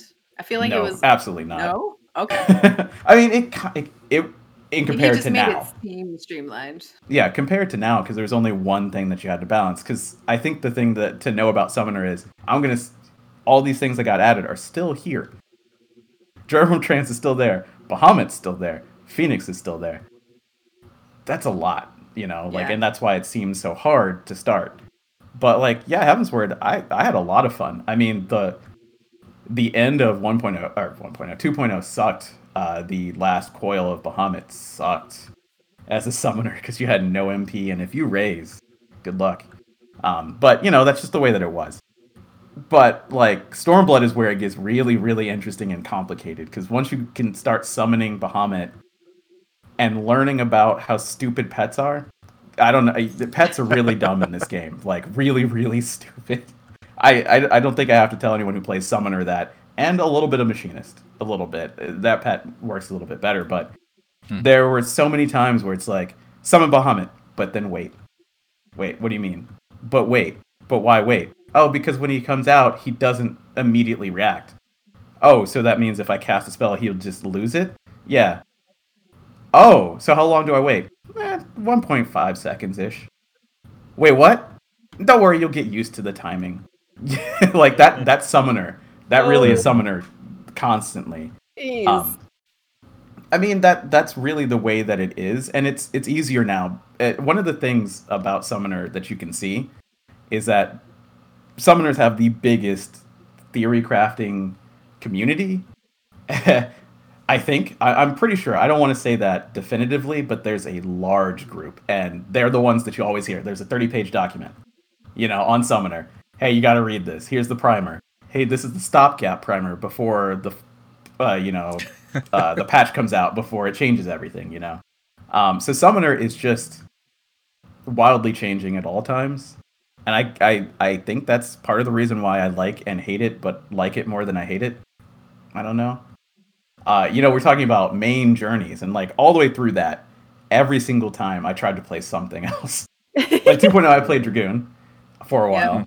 And I was like, this is way more fun, but also doesn't bring a raise. So, I mean, maybe, and I can do more damage on Summoner, so I'll go back to it. Heavensward, I was like, well, Dragoon's even cooler now. No, I gotta, I go back to Summoner. Just, I don't know, maybe it's because I know it more, or I'm willing to deal with the craziness, and it's honestly not that bad. I do want to say that. It gets a worse rap. It is crazy, but you can learn it. It's just like Monk or Ninja, you can. It's just that thing. You have a job that just kind of clicks with you, maybe even on a subconscious level. It's that's my thing. And even with I've definitely been playing way more Machinist now, but every so often I should go back and gear up my Dragoon a little bit, because it's Dragoon. Come on. Yeah. It's your baby. But, yeah, there's so many eccentricities, and I can't even start talking about Summoner in a way that makes sense, other than to say that even now in Shadowbringers, this patch, it is still ridiculous to deal with the pets at all times. It's a job where if you, and this happens to me a lot in Shiva or something like that, I'm doing my opener and I'm doing things, and I've pressed these buttons, but the pet still has to do them. And so there's moments where it's the first bit of Shiva where you're it's behind or front, and you have to go towards one side or the other because she's going to do the whole go to one side or the other, right? Everything is timed exactly. This is one of the things that I like about Summoner. But right at that moment, I could be at 3 or 4 charges of Ruin 4 because my pet just hasn't done it yet, done the thing that gives me the charge. So I'll sit there and go, okay, I have a second. I hope it pops up now, because if I summon Bahamut, that pet's going to go away, and it won't do the ability that got me the stack. So it's okay, so I'll just wait. Okay, cool. So there's a lot of clunk. I don't like saying clunk, but there's a lot of these little... Yeah. You have to change gears, and, the gear shift is a little stuck, and the clutch, sticks to the bottom. I've never driven a car, but this is what I've heard. Right? it's just, I don't know. But since we're talking about Summoner, then I will get on my soapbox and say, Here we go. please separate it from Scholar, please. But wait till the next expansion because I still need Yeah. to get that healer role quest in, and I plan to do that leveling Summoner. So if you can just hold off on that. It's like all you need to know about Summoner and Scholar, not going into a dissertation, is Summoners, when you summon your pet, it's instant and costs nothing. Scholar, it's a cast time and it what? Why is that a different? Why did you do? Why? What? But they're the same spell. They're literally called the same thing. Those two are so weird. And the fact that they haven't separated them at this point is actually baffling to me. I The don't get fact that they level together is baffling to me. So weird. Everything about it is bizarre because it's not like Red Mage is technically white magic and black Yeah. magic from like a lore standpoint, right? And you have studied both of them to learn the way of the Red Mage. So why don't all three of them level simultaneously? It's like, look, if my white mage is at cap and my black mage isn't, shouldn't I get more of that white mana when I'm doing my Yeah. Oh my. it's very weird. Yoshida right now is just like, oh my god. Weird that this one remnant of like a thing that it seems like they wanted to do at some point and then decided they didn't want to do with like branching classes, or like classes Yeah. that share this like fundamental root. Like they obviously have moved away from that. So it's Yeah. very weird that they aren't separated. And it's also very weird that there are some like strange inconsistencies between the two where like one can do one I thing and then the mean, other can't. And Look, all I'm saying is back in 1.0, everybody in the Arcanist Guild had these really weird, like, bagpipe looking things, and now they use books. Yeah. I'm not going to rant about how I hate books as a weapon, but that's okay. But and it hurts both classes or both jobs, and it really does. Like part of the problem with Scholar has always been they had access to these dots, like that they were the damage dealing healer, Yeah. Before Astrologian existed. And it wasn't because of anything they got. It was because of the stuff that they had, because Arcanist had, or because Summoner needed it in the future. Yeah. Why would you keep it? You gotta change it. Like I don't know when or how or why, yeah. but And I don't know. yeah, it's very weird. And I'm not sure why they haven't exactly changed that yet either. And especially too with like the boost potions, like even if you buy Yeah. a boost, you get both classes unlocked. Yeah. Because they just unlock. So it's like, why are you even like? It's just very weird. All of that is so weird. Yeah. And I'm sure we'll talk more about it too when we get into Scholar with healers. All of this to say, it's funny because I think like Red Mage, has maybe had some things that even now, like, because it's a newer class, we're all kind of looking at like how is it going to develop. Summoner has obviously had a long journey and a whole bunch of things that have happened. And then there's Black Mage, which we haven't talked about like at all. Because it only gets better. I was Yeah. gonna say we start with this is a very great rotation and it gets a little bit more complicated, but it's still a rotation and we added some spikes, but it's still the same freaking rotation. It's Yeah. it is amazing to me, like watching the progression of Black Mage, like because now I don't know what real problems they have other than having to do the mechanics, and that's the problem that we all have. Like I don't know. I asked some people and they're like, it's pretty okay. I mean, you have to know the fight, but that's about it. All they do is like get a little bit more complicated rotation, and then Essie is like, oh, that seems hard. Here's something to move better so you don't actually have to move. Yes. Yeah. It's weird. Black Mage is one of those classes that I think definitely tests like your knowledge and strategy, Yes. which is great. And I love that because yes, please give me classes again that do something different, right? Like let me make decisions to, adjust in the best way. Or in the case of Black Mage, let me learn a fight so well that I know how to fit my kit into it. Like this is a puzzle, and I love it. But it is like, as somebody who just leveled through all of Black Mage, trying to get a Morrow mount, this has been my project. Black Mage is just about everything that I don't like in casters because I don't like not being able to move and I don't like having to turret. And oh my gosh, it drove me crazy because yes, the rotation is like it builds, right? Yeah. So I think that Black Mage out of all of them, from my outside perspective, it has been the most consistent across the board. Yeah. it may not have like the biggest changes, the biggest, most ridiculous thing that you get. You don't get like a robot made of fire. Like it's not like anything really happens. You're the robot made of fire. Yeah, it's like you get a bigger explosion and you can move a little now. And it's like, great, fine, great. But power leveling it was so frustrating. Like as I was trying to go through content, because at certain level breaks, you have like the same iteration of the same skills over and over and over. But you like, it's not like they just convert on the icon. So I kept like, half my bar is gone again. Dang it. Which one of the fire ones, three, two fire. Do I have two fire now? Is this an auction?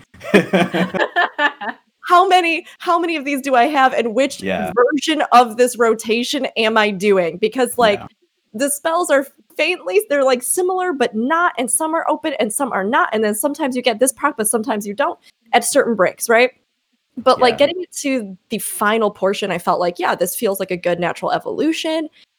And yet I do feel like out of all of the classes in Shadowbringers, they didn't really get that, like, wow. They and Red Mage didn't get, like, the wow thing, you know, where, like... They didn't get their fiery robot.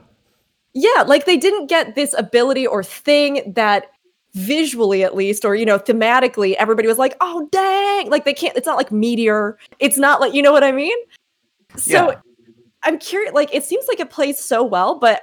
none of us really like main Black Mage, right? So I don't know how people feel about not having that big like satisfying.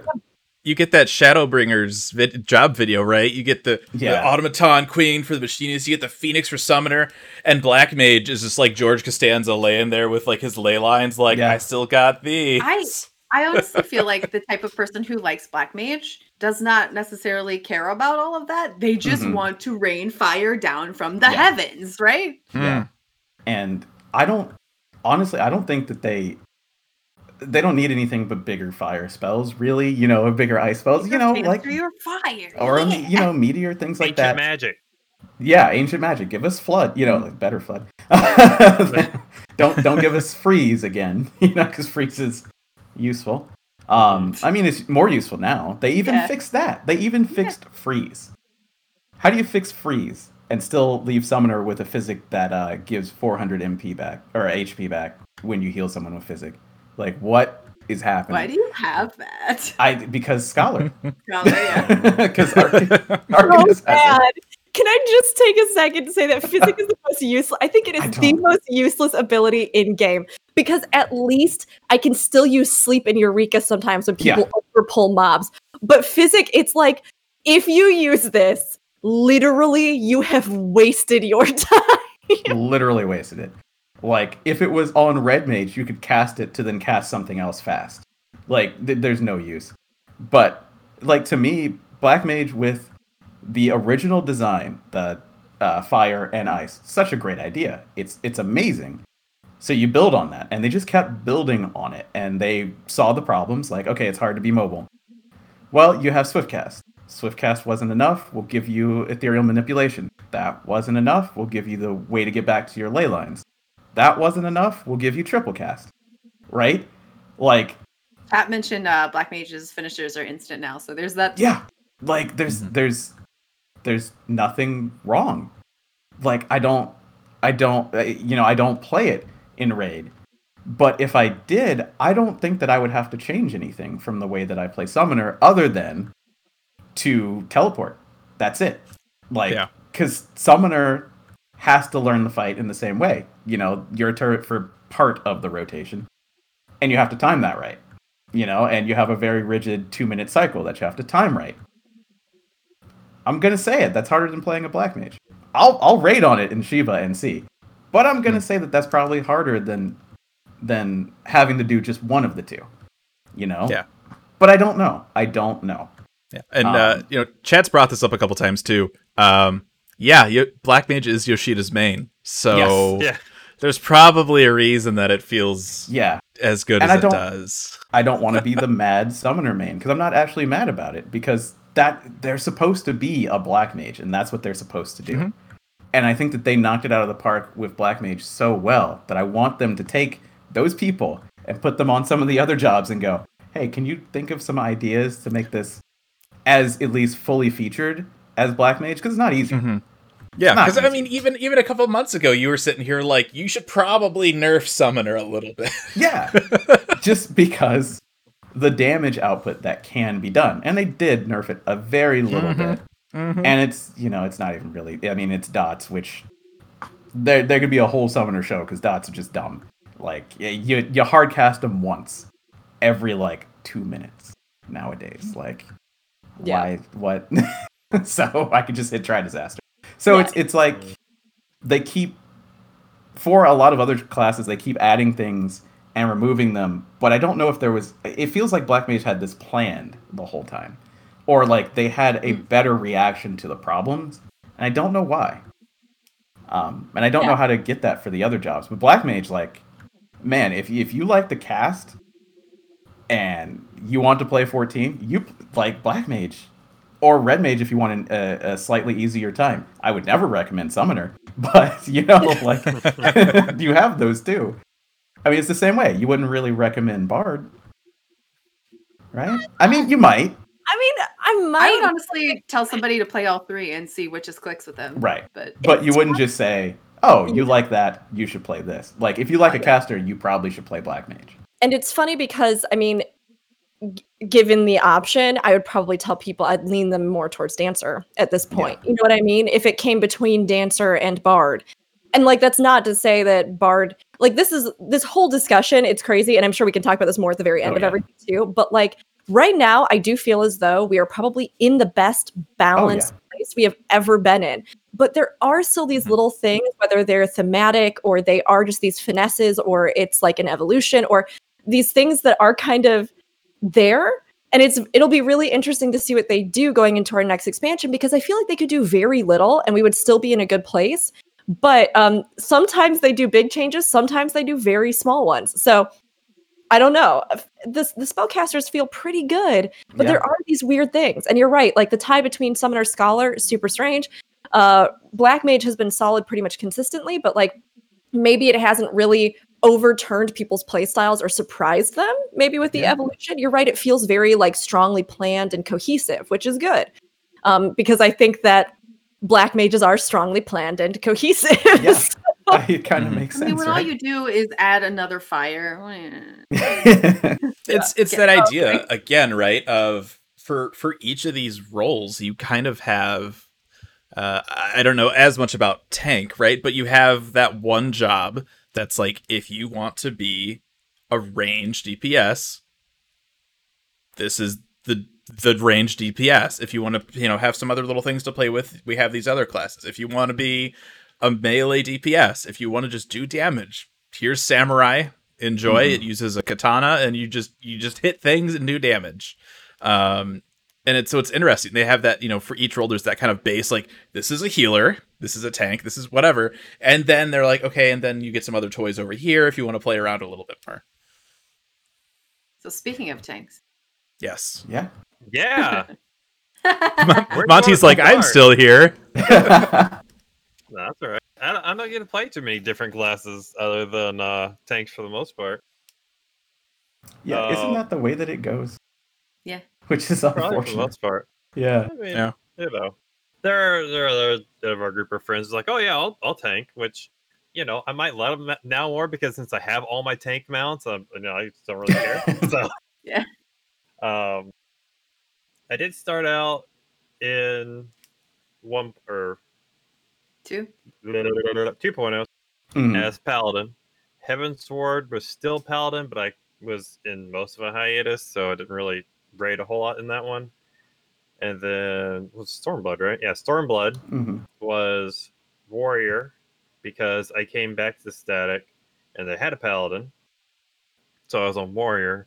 And then Shadowbringers, I switched to Dark Knight and then flipped it back over to... I think, no, into Shadowbringers, I was on Dark Knight. Yeah. Mhm.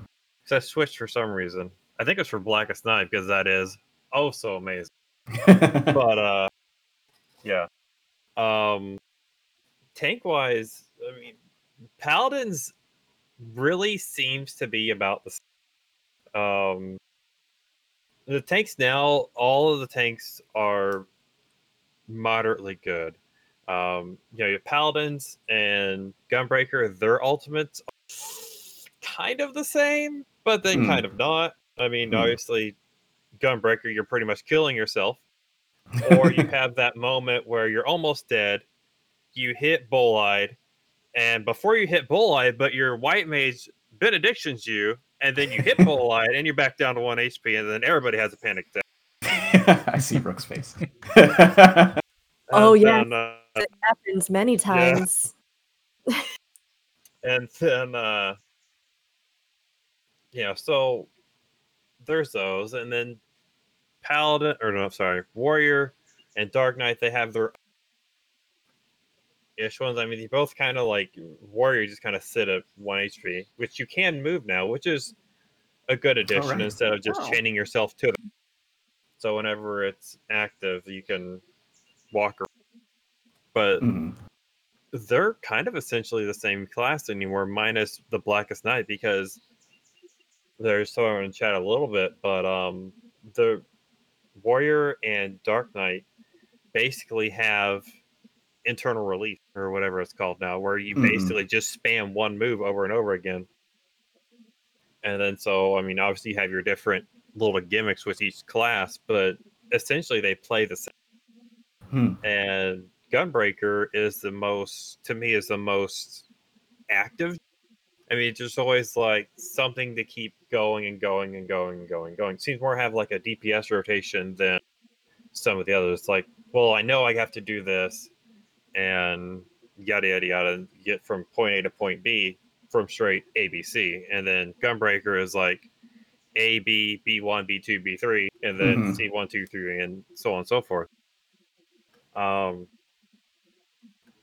But looking back on how they've changed, I actually had a video of the Ifrit fight from E3 before 2.0 came to kind of look at like some of their abilities.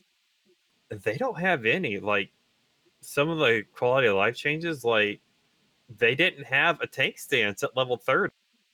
Or I guess, you didn't get it until you got your job quest, and having a Marauder or a Gladiator. Yeah, you're trying to go through like Cutter's Cry, and maybe you haven't done all your quests yet. And Cutter's Cry is, when it was originally like content, that's not necessarily an easy dungeon, right? And you don't have anything to grab hate. Yeah, that's one of like the learning breaks for tanks. Like anytime I see a Sprout tank and I'm going in there with them, and we get Cutter's Cry, and I'm like, "Is this your first time?" And they're like, "Yeah." I'm like, "All right, buckle in. I'm gonna help you." Imagine it being worse. Yeah. I literally cannot comprehend not having a tank stance in that dungeon. It is designed for aggro control. Like you are supposed to wrangle handling multiple mobs to aggro that. Like, how would you not have a stance during that? Even in the not Sastasha. What's the next one? Tamtera? Yes. Tamtera. Yeah. You don't have, as a paladin at least, you don't have an AoE. I think the only tank at that level that had the AoE was Warrior. Yeah. There are group pulls there. How do you get everything? That was it used so to be bad. so hard. Paladin not having any sort of AoE aggro generation. Like I started playing Paladin back in Stormblood, so I came to tanking pretty late because I did not want to do it and I did not like it. So I came to it late.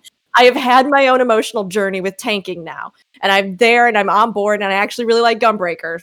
You heard it here. I actually really like the procs, but it drove me crazy that like as a paladin, everybody else could do stuff to like get groups, and then I'm over in the corner like I just have to flash powder them over and over. I don't have any other ability for this. Like, why is this? Oh, man, it used to be like flash twice, hit everything at least once, and then make sure you're on the one that the DPS are on, because the DPS aren't going to pay attention to what you're on. I think I'm always tab targeting. Even now, I'm always tab targeting and cycling through, mob generation to see who's coming up on stuff. I mean, now it doesn't really matter. Yeah. I think it's more just ingrained in my brain of, constantly looking at somebody's You never know. They might take that wonderful hate Right. generation away from you, or do Yeah. something to the DPS to make it so that it's not as effective anymore. They do that kind of stuff, so just Yeah. keep that habit. Yeah, I definitely think that some of those changes coming into Shadowbringers were good. Like, this is what's tough, right? Because, again, like we've talked about this, each class you want to have something that makes them feel like, I am playing this and not this. Mhm. And yet there were some weird discrepancies in some of the tanks where it was like, well, if I have to do this foundational thing in this party, I need at least the same basic tools. So like actually getting some of those things brought on board, especially for like Paladin and different classes where everybody had a little bit of the same kit, on one hand made it a little bit nicer, especially if you're learning one versus the other early on. But it also kind of did make it feel like I think we lost a little bit of identity. And like Warrior, I think, is really struggling in that boat Yeah. because, like, again, the whole inner release idea is so good, but I don't really know if like it feels as though you really are unleashing some kind of berserker, like inner chaos, like creature, right? I just don't know if it feels like that when you play it. Paladin, on the other hand, its spell casting always felt real question mark. What is I guess I cast spells now. But like with Shadowbringers, I did feel as though that spell casting component with some of the stuff they added and changed, it feels more cohesive. It feels more like, yes, now I do my spell thing and I've got all this stuff to make it easier and faster. And like, I liked that change. But I mean, yeah, Gunbreaker does feel as though it's far more dynamic than a lot of the others and it has more just character to the way you play it, if that makes sense. Mhm. Paladin definitely has some good flow with, using Requiesce and then using your casting abilities now and then finishing off, then going back into your melee rotation. And it also helps line it up for like if you're raiding, and you have to be away from the boss. And if you're be able to do that, you can still put in some damage, right? The one thing I hated most about tanking was stance dancing. Like, you turn on your stance, then you build hate, but then you turn it back off so you can do more. And then on Warrior, you just you don't even turn it on. And you just hit Eternal Release and you just hammer the crap out of everything in your path. And that was a good feel for Warrior because you just straight rage everything and you just beat the living snot out of it. And now it's just kind of like, I mean, I'm glad that you don't have to stance anymore because now you just really shirk everybody when you need to. But that's a good. It seems like a lot of people actually miss that though, so that might be like just a personal play style thing. Yeah, I miss the idea of it. I did not take very much after Heavensward, but I don't know. It seems like if it had been done more cohesively, stance dancing would have been pretty good. For certain jobs, it was just a pain in the ass. Like, oh well, I got rid of my one stance, and now everything I just did over there is kind of useless. But at least I needed it for this part of the fight. Yay! Yeah, to me it feels like astrologian. Like they were like, that's kind of annoying. Like you got to think about your cards. You know what? Let's just remove it. Let's just get rid of it. Let's just make it so that you just press the button. Well, I do have to argue that a little bit. Right. Because earlier, I don't think it was just that this is something that's like hard or that like complicates the class in a way that we want to streamline. I think it created an opportunity for disaster. Right. And that disaster opportunity was wholly because of the community's mindset again. Like we were talking about earlier, that idea of raw DPS always being the god of everything you're striving for, right? Which it is not, and it's so silly. Like, there are so many other ways you can be valuable to a party and really ensure success for everyone, not just your own parse, And I saw it time and time again. A tank that read somewhere that if you wanted to optimize your DPS, you should never use tank stance. And you'd have a black mage who was like just destroying everything. Yep. And this tank would refuse to switch. Like, in dungeons or in whatever, and they keep yelling at the black mage to shift the aggro, and the black mage is like, buddy, I done did it every single time off cooldown. But you just have to tank them. Like if you can't maintain the aggro, you have to do the job that you have in this run. Like, and that job is tanking. And it was constantly this thing. And then people would get upset because you're infringing on their parse and what they need to do. But like, it's tough because we'll get into this too with cleric stance with healers. Oh yeah. Because on one hand, I did love cleric stance dancing. And I thought that was always something that was fun, especially coming from WoW, where healers got actively yelled at if you, in most but not all content, if you tried to DPS while you healed. Right? So that was fun to me to be able to try and do that and optimize and have more things to do at once. But at the same time, it also goofed all the time. Sometimes you go out of content and then it disappears and you're like, oops, well, oh God. Or it's still on because it didn't come off because it didn't trigger when you hit it because of a server delay.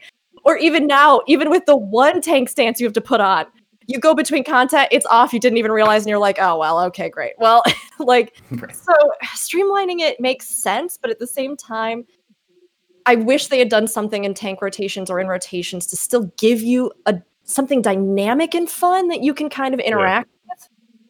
But I do agree that as far as aggro generation goes, like, players are too unreliable in a sense and prioritize things in a way that doesn't always conducively work towards a party goal, that it is tough to punish a party for somebody who just refuses to do a thing that will ensure they fulfill their role, if that makes sense. Yeah. I mean, as a tank, I am under the belief that, DPS shouldn't have to hold back. They go, balls to the wall 100% of the time. If I can't hold hate, that's on me. That's not their fault if they're pulling hate from me. That's something that I should compensate to, not let them die. But I don't know. Right. And yeah, I didn't think about it in the same way as cleric stance. But you have made an MMO. MMOs have existed for so long. You know how the community thinks. You know that damage is the most important thing, even if it isn't. Help us. Help ourselves. You know what I mean? Like, what are you doing? Why would you even think that was going to work? It's not even that big of a deal. It's not on the level of the fatigue system, right? Yeah. Like, that is that is completely the opposite of all MMOs at all times. If you thought fellowships were bad. Yeah. Oh, the fatigue system really wasn't that is legitimately why I stopped playing 1.0. As soon as I saw the video of them saying, hey, this is how it works, and it will help people catch up, I was like, you have no idea what you're doing. I quit. Like, period. I'm not playing this anymore. It's not on that level. They've gotten so much better. Yeah. But, like, what is that disconnect? Like, because when you take the stance away, you take that tool that was there for people to stand apart. So you got to put one back in. I think just something. I don't know they why. Did this. They took the stance dancing away. They made it 5,000% easier to get hate because people don't want to play a tank if they're not good at it. And we needed tanks. We needed people who are willing to play tanks. And it's honestly a shame because for the people who do really like to play tanks, are good at it, it made it kind of a snore fest. But that's my opinion on why they would do it. Just because they needed people to play tanks. I think from the perspective of somebody that is always playing DPS, right? I think there's that anxiety or that worry that with tanking and with healing, like, you have a job to do. If you don't do that job, you cannot complete whatever content you're in. If you're a DPS and you're kind of the other DPS or the other or the tank or the healer can help make up for that, right? If you don't know your rotation and you're just hitting one all the time, it could still work out. If you're on a healer or a tank and you're not keeping hate or you're not healing, everybody's gonna die. So there's that, that pressure, I think, that comes with that. Like, I got Gunbreaker to 80 a month or two ago, and I remember just running like one dungeon, and somebody pulled hate and I didn't notice, and they're like, oh my god, Vogue, and I felt like the worst player in the world because of it. So I think there's definitely that kind of anxiety or worry about it that you can do if you have that anxiety. When you go into a dungeon, you're like, hey, I'm new to this, I don't necessarily know what I'm doing. If you notice something that I can do better, please tell me. And then if people won't be afraid to speak up and tell you, and won't be sitting there the whole time going, "Oh, this guy sucks. Why is he so bad?" They'll be like, "Oh, right, they're new. I need to tell them." See, what to do." but I'm on the thought line of like, I hope I'm good enough. I don't want to mess up. I don't want them to know that I'm new. Yeah. Like, I want to just be Get rid of, and we'll become just- humble, my friend. Humble yourself. You have to drop it and go. But at the same time, your party can help you too. And like that's the thing. Yeah. Right? Like whenever I'm taking new tanks through stuff, I'll always say to the party, if you have one guy on you, don't just stand there letting this thing hit you in the middle of nowhere. Like come run up to the tank because they do have a lot of like aggro and AoE generation. Especially with enmity, that's like a group thing. Like, yes, the tank is supposed to maintain that and everything, but like everybody's got, abilities that will, decrease enmity and all this kind of like work together. That's, yes, the priority of handling that is on the tank, but, you can do Make things the job too. easier. Yeah. Yeah. there was- Somebody in chat earlier was mentioning that particular situation. You're alone. You're out in the corner by yourself. Something is murdering you, and you're running away because for some reason you think running away from the mob is going to help. No, go to the tank and be like, "This is no." Yeah. You Yeah, can't run right up fast to the enough. tank. This thing's picking on me. Can you deal with it? And Yeah. How again you can all work together towards a goal as opposed to like trying to point fingers at one person or refuse to adjust what you're doing because of XYZ, right? Even if the tank doesn't at any point realize what's going on, if you put that mob next to them, they're probably AoE They're gonna generating hate. Yeah. They're just yeah, there's a getting- fair chance they'll just hit it anyway, even if they don't necessarily notice that it's happening. And, for some people too, and I think for people like me that do DPS and that are trying tank stuff out, right? There's that little thing on the side, right? That shows all the mobs and the enmity and stuff. And you However, never notice Oh. that as much as maybe you should. Okay. there was a cap on that. Yeah, Well, that's, That's true. That is That true. last poll on that new dungeon we got, right? Where it forget the name spawns of the it already. mob. I forget the name of it too. Where it keeps spawning the mobs because they're summoning and break them open. I do all Yeah. that mostly in one poll, and there is not enough lists there to spawn everything. Right. Like, Yeah. I think I have everything, and most of the time I do, but sometimes it's like, oh, this person's getting hit. I don't have everything. Right. Yeah. One thing that I'm curious about, right? So coming into Shadowbringers, obviously we lost the tank stances, which was one way that people would use to delineate main tank, off tank. And when they started talking about tanks coming into Shadowbringers, there was this discussion about each tank getting abilities that would allow them to almost support the efforts of the main tank when they were off tanking. And I remember at the time, like this is before they really went into all the details. It was like a little offhanded line that I think I interpreted this way, right? At the time I was like, oh, that's cool. Oh, I like that. Like, what if you have something? Like, what if they've retooled the fights so that, like, in the content where you have, like, the two tanks, like, some of the hits might be so strong that, like, you have to use this thing to help them defensively, or, like, you have this thing that supports or, like, reinforces what they're doing. And I feel like we saw a little bit of them trying to rework how they sort of have that main tank off tank relationship in Shadowbringers. We even have a few mechanics like in the current raid, the Idol of Darkness, where like you may, depending on what you get targeted with, have to both share that beam Yeah. or like there are things where like obviously as through most of the raids, you do have to work Yeah. together as main tank, off tank. But I was really curious if they were going to like really strengthen that role so that you didn't feel as though as an off tank you were just DPSing as a tank except for when you need to swap. And remember, Square Enix was curious about that too, because up until at least the Paris Fan Fest, they still didn't know if they were making that distinction. Talking about like, oh, you're getting another tank because we're not sure how to balance the healers, but also we don't know what the hell we're doing with tanks, but we're getting a new tank. Like, So Okay. I feel like they kind of added it a little, not like a lot, but at least two of the tanks have an ability where it's like a shield or a regen that you can put on someone else. And that someone else could be the main tank. Does it ever work Mhm. that But- way, Monty? For what? For any of those, like, you So know, like, like do you you're- ever Oh, put yeah, your yeah, yeah. regen on Yukari, for example? No. Yeah. It's, I mean, you know, it's that DPS mentality of I shouldn't have to target somebody else. I should. Most of the time, I have that macroed in if I'm going to use it, so I know. Yep. Yeah, I mean, I really think that the dot on Gunbreaker or the heal is so minimal. Very Like, you know, Mhm. both our healers like 2 heals, and they're like all of what that would do. Mhm.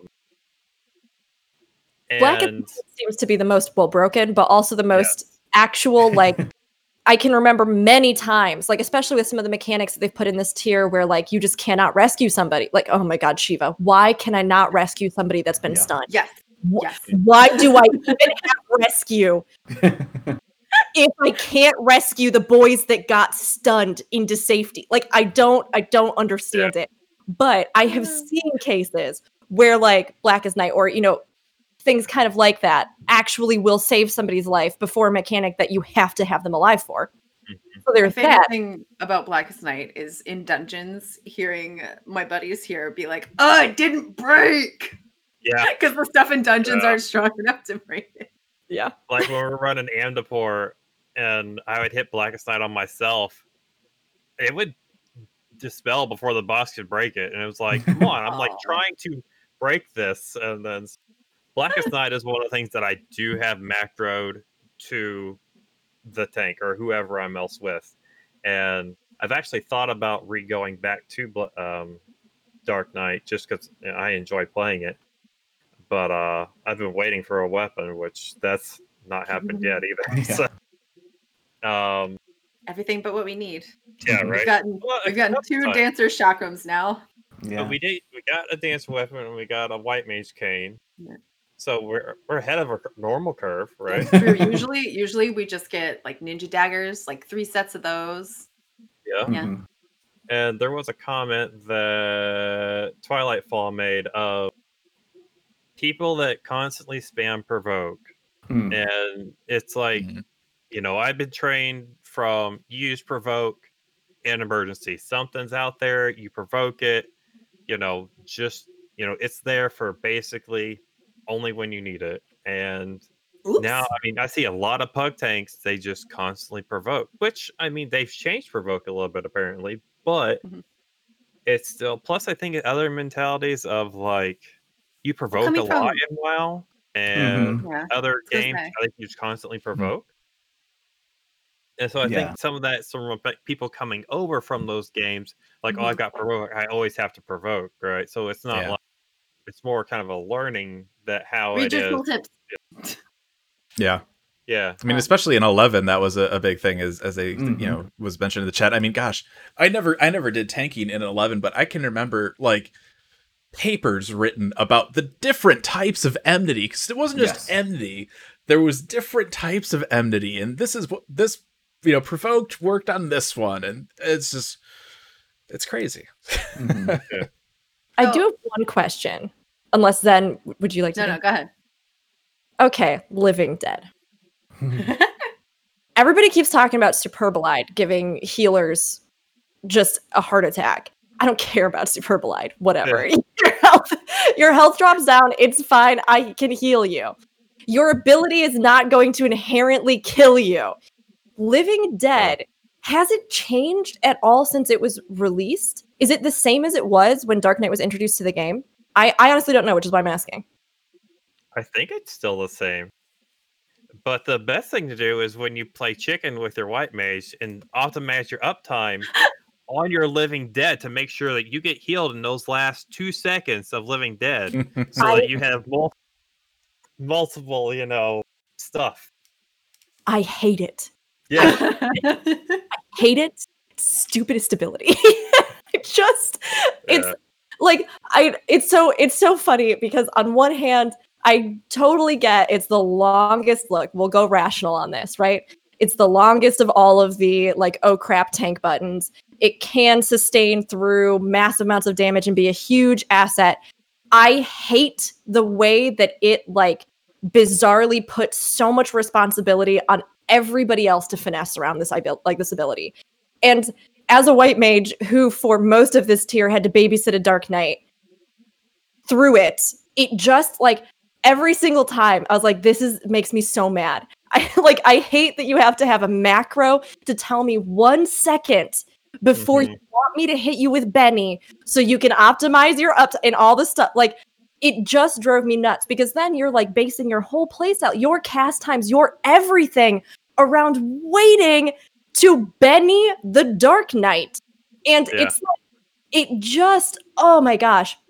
It's one of those abilities that I feel like is weirdly punishing in a way that I would love to see changed in the future. Because like none of the other ones are as punishing as that. And even with Gunbreaker taking you down to like very low health, as long as somebody gets a heal on you, you are fine by the time that comes off. You know what I mean? Like, you don't have to like sit on this thing. Plus the fact that sometimes Living Dead, if like your healer is healing, like you've got your co-healer or whatever, who's not responsible for healing, and they're out in the middle of nowhere and they're doing AoE heals because there's been some sort of damage, and it just ticks you high enough that Living Dead will murder you. Like every time. I cannot stand how it functions. And it's so weird to me. Like, I don't know why that's one thing that hasn't changed when so much else about the tanks has become more convenient. Yeah, there was a strat for Titania from the tether that you had to do in the extreme version that a Dark Knight could potentially take all the tethers with using Living. Didn't like it. Oh, jeez. But it was a pain. And I've actually only been killed by Bolide once because I accidentally hit Bolide when Garuda, Ifrit, or Raptopasca, whatever one of those three, did their AoE, and it fat fingered right when it did it because it drops you and then it does it gives you the invuln, like that split second. So with server ticks, I just straight died. So an accident murdered. Yeah. I was using a little site called gamerscape.com. I don't know if you've heard of it. I think I've heard of that. To go to the wiki to see, the changes over time in Living Dead. No, just formatting. That's it. No changes since it was first added to the game. I don't really see anything. They did make it more readable. That's about it. That's good. People there are plenty of people out there who probably don't have the same vendetta that I do against Living Dead. It is. But I'm pretty sure a lot of them do. Yeah. I think you poll healers, and I would guess over 50% easily. Well, and it's so tough because it really is the only, like, here's the thing, and I've witnessed this over and over and over again. Titania is a perfect example. I call her Titania because in Shakespeare, that's how we always said it when I was doing it. Titania also. But the problem is that in Warframe, she's Titania because she's named after the planet, and every time it kills. Yep. So Titania, that was a big strat that a lot of pugs used. But there were also a lot of people coming in for the first time to play because they wanted to, go through the content. And there were a lot of healers who just didn't know. They just don't know that that's how Living Dead works. You know what I mean? Yeah. And it's the only one that does behave like that. And there was so much chaos because people would heal too soon, you die. People healed too late, you're dead. People heal and every time, I would watch parties wipe and wipe and wipe. And I'd be going, what's going wrong with this? Like, if I wasn't doing healing myself, I was like, what is going wrong with this? And finally it started dawning on me, oh my gosh, it's when we have Dark Knights in the party. And so I started saying to people in chat, you have to time it because do you know how Living Dead works? And people had no idea because especially coming off of Stormblood, when Dark Knight was the black sheep of all the tanks that nobody played because Warrior had DPS for days and Paladin had so much defensive stuff and also could do some really strong DPS. Nobody knew, or they forgot, or they just didn't realize. So it's very weird to have this one ability that is so dependent, especially at a crucial moment, on you having somebody in the party that knows how that functions, who does not play that class, and then who also has something to respond to it, right? Like having that Benny that you just saved because you see the Dark Knight and you know that's how this goes, right? Or whatever it is. It's such a weird thing. And I don't know. I don't know. I have a lot of feelings about it, obviously. It's such a hidden mechanic, nothing tells you this at all anywhere for a healer. For other things, Holmgang, kind of self-explanatory. Yeah. Most of the other ultimates are just like, okay, they don't die. I don't know. Like, I don't know. But this one, they don't die, and then they die, and no one understands why. Like, They should just to me- expand the tooltip for it. Yeah. You know, To me, explain the ability, and then say, you know, please make a macro to, you know, apologize Yes. to your healer. We'll also automatically give commendation to healer that Yeah. caps you off. That saves you. Yeah, it's very Yeah. funny because I do think it's one of those abilities that, like, and this might just be like a vast sweeping statement, right? That like somebody who's tanking as a Dark Knight might love because it does present these really unique opportunities, or like just slightly better opportunities, but somebody who is responding to it will find very annoying. And like none of the other abilities really do that for me. I know a lot of people hate Superbolide. Maybe it's because I've been on White Mage this tier as opposed to Astrologian back in Stormblood. But I have so much in my kit as a White Mage that Superbolide does not phase me in the least. I'm like, I can Tetra you. I can even just hit you within a size. You're going to be fine. I can use a Lily on you. Calm down. You don't need my Benny. I'll use it on that DPS who ran into the AoE. Like, it just, Yeah. it's one of those things where it doesn't phase me. But Living Dead has been a unique challenge for me this tier, and I've seen a lot of other people grapple with it who just weren't as familiar. Yeah, So it's when definitely we something. when we saw the initial tooltips at the media tour for all the Mhm. tanks, and everybody was like, "Oh no, every tank is exactly the same now. Holy shit!" I do think that they did make the basics of each class very uniform in a way that we don't see in the other jobs. Again, that's probably the whole we need tanks, let's make it simple. I personally, as somebody who doesn't play tank a lot, kind of like that because I Mhm. can go from one tank to the next to be like, this is the same as, okay, I know how to play this job. But I do Mhm. feel like they still have those other half of the abilities where it does still give them an identity. And I Mhm. don't know, Monty, as somebody who plays all of the tanks, what do Mhm. you think about that? Do you think they still keep their personal identities with that uniformity? Not really a whole lot. I mean, I Okay. think each. I mean, me personally, I mean, I think each tank has a niche that somebody wants, right? You know, Paladin because they have Hollow Ground. That's it, right? You know, Healing. Gunbreaker has Bolide, and you know, each one has their own little thing. But I feel that most of the tanks are really similar, right? Okay. So you think that And- uniformity is overwhelming?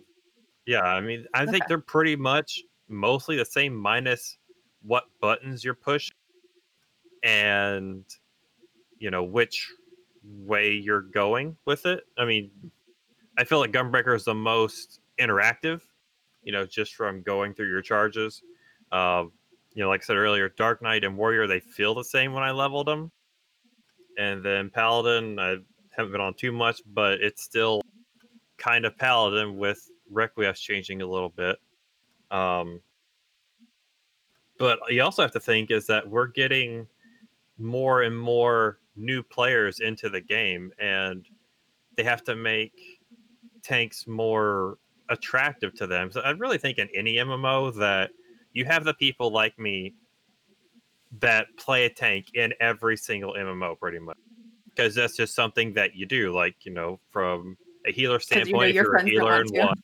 Yeah, if you're a healer in one game or one MMO, most of the time you're a healer in a lot of them, right?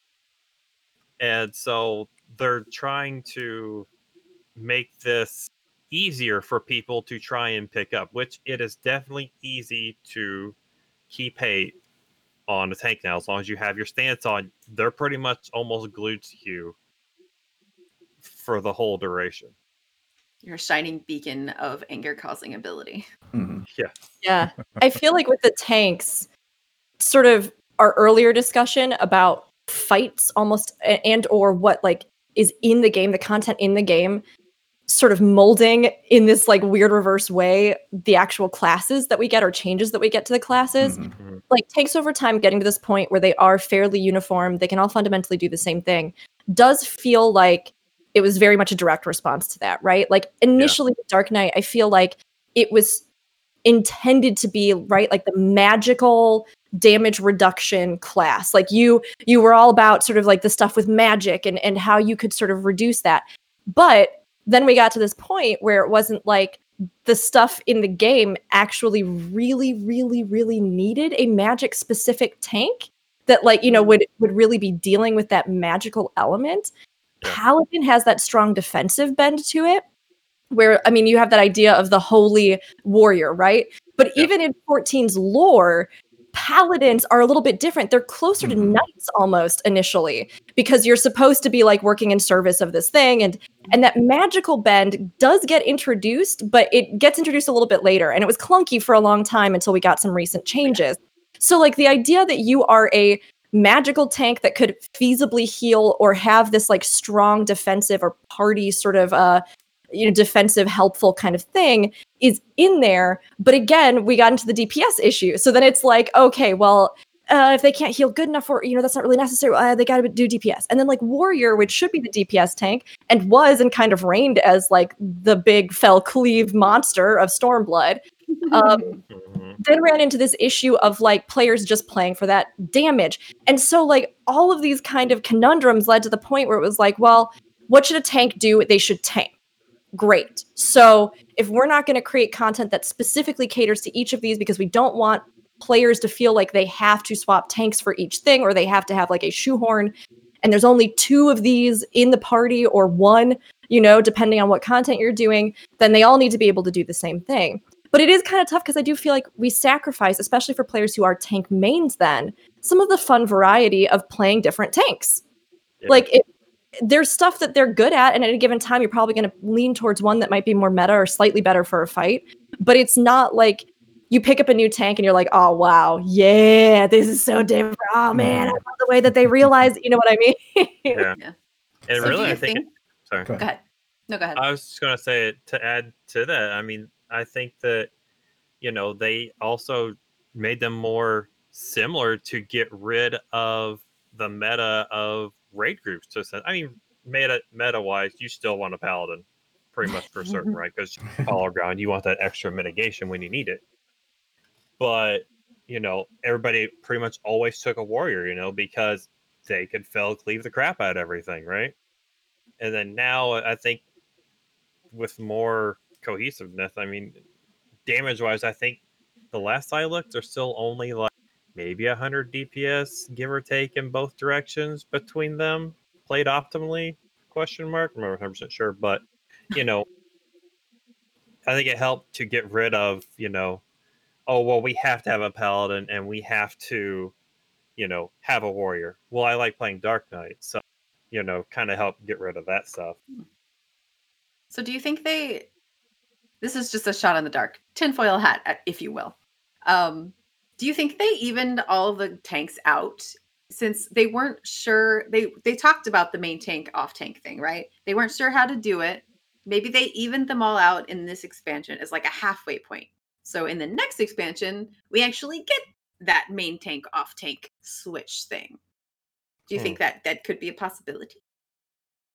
I'd really like to see what they do with tanks to change them in the next expansion, because I really hope they add back into some of that more to define the class, you know, to make it more stand out a little more. So at this point, we just have to kind of cross our fingers and hope that this was a step along the way to them dividing them more evenly. Kind of clumping it up, and then hopefully through the expansion pull it, or the next expansion kind of differentiate them some more. Yeah. Cross your fingers and your toes. I think that I don't know that WoW showed anyone the way, but when they released Monk Tank, right, with that stagger mechanic, and then they brought Ignore Pain, which is basically just a way to turn your resource into extra health for yourself, basically give yourself a shield, you know, self-shielding tank, was Warrior. They now have, you know, they do some damage, but they have a shield and they have this Ignore Pain. And monks have this stagger, which the way that it works is you take damage, but a part of it gets taken away and given to you as a dot. So like you take a chunk of the damage up front, but then some of it is staggered. That's why it's called stagger. And then you have abilities to clear the stagger or, like increase the amount you convert in the stagger. Like those two, I like that is them looking for ways to make tanks different, but still the same. And it didn't really work all that. I mean, it did work well, but monks were kind of overtuned like always. I don't know if it's changed now. But like that's what we need. We need some of that. Maybe not to the same way, but like paladins have a shield, obviously, right? Do more shield stuff, I guess. Come on, like why not? Warrior's supposed to do damage. They could ignore pain. Just saying, Yeah. I don't know. Wasn't that an ability way back Yeah, then?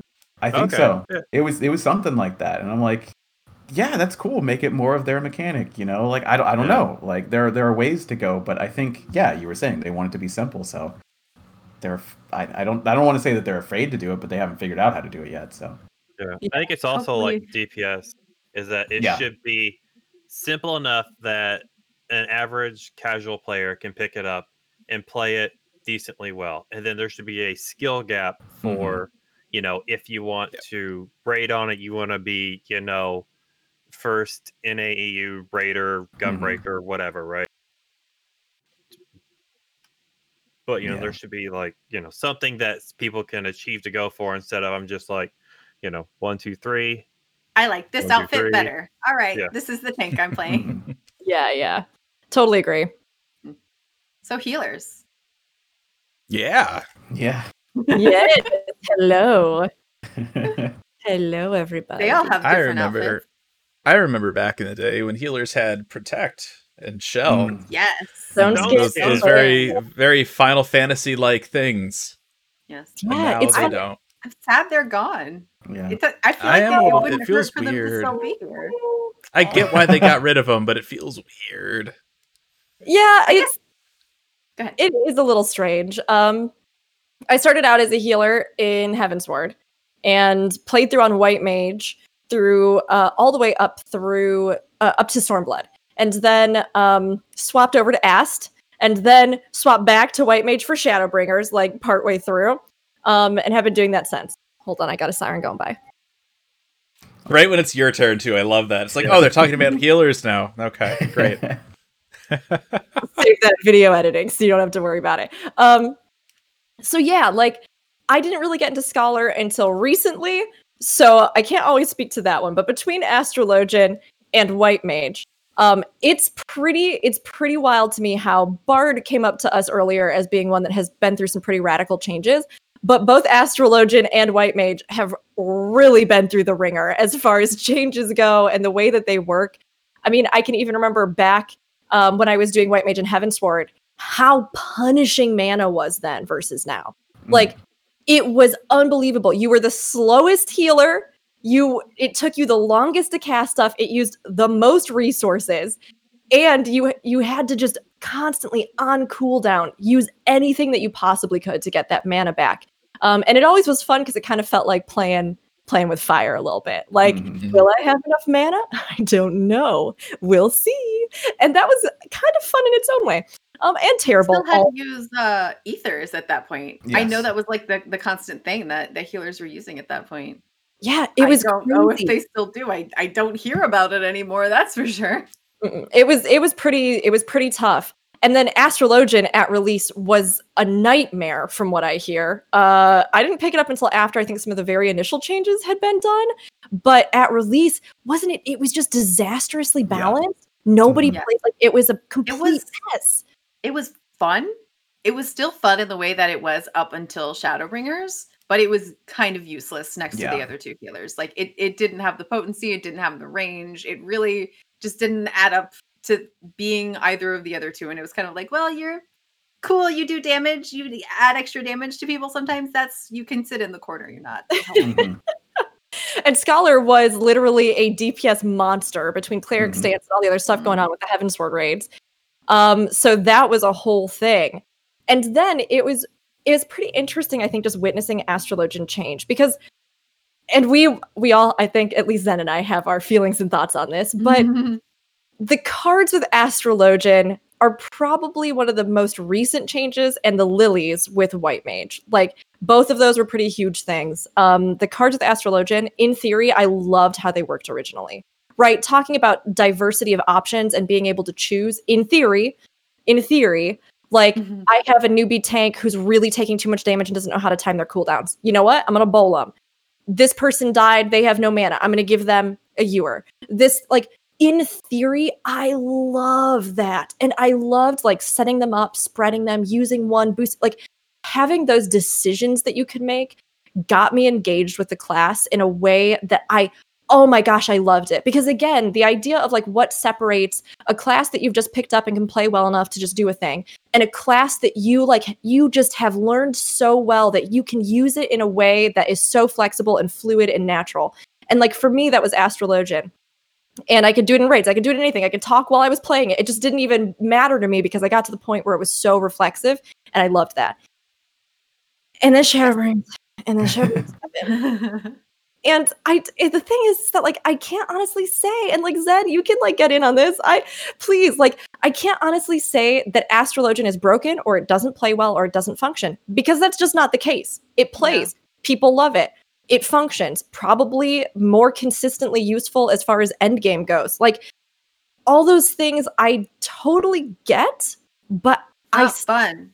Yeah, I just don't like it the same way. It's not fun in the way the old cards were. And I personally haven't been keeping up with it. I've been playing white mage like you, so I don't know if the cards are actually better. I assume because people aren't complaining about it, they like having the more consistent damage output. But it was nice to every now and then somebody dies. We don't have a bard this run. Whatever. Here's a Ewer, buddy. You know, if it came up, it was definitely more random. But it was also more intuitive. A card would come up and your brain was immediately like, this goes here. Whereas with this one, it's like, I need a different symbol. Change it. Okay, cool. Did I miss a heal? I did. That's how I feel. I mean, perhaps with more practice, it would become much more intuitive. But I did not give it the amount of time to the point where it was comfortable to do that. It felt to me much clunkier. Yeah, it's definitely, you can get fluid with it, right? I mean, even learning the original Ast cards, you had to teach yourself, to recognize the symbols. But then I do agree that you can tell that it was a system made to be different, because the fact that the cards have different symbols, but now they also have this seal on them, it's like, why even have the different cards anymore? Why does it not just proc as one or the, like, this is the because seal, lore, and this is but you can tell that, like, just like tarot cards, they were supposed to originally have different things that made them visually recognizable to you. So my brain really did have a problem, because I had learned, like, this is the star, and it does this crit thing because it's sparkling, and here's the tree, like a sturdy oak, it protects my tank. Like, that was fun to me. But now it's like, dang it, tree went on a tank, that's melee, the seal, okay, put it over here. It doesn't mean anything. I'm gonna look at my little it's purple. All right, cool. That's what, yeah.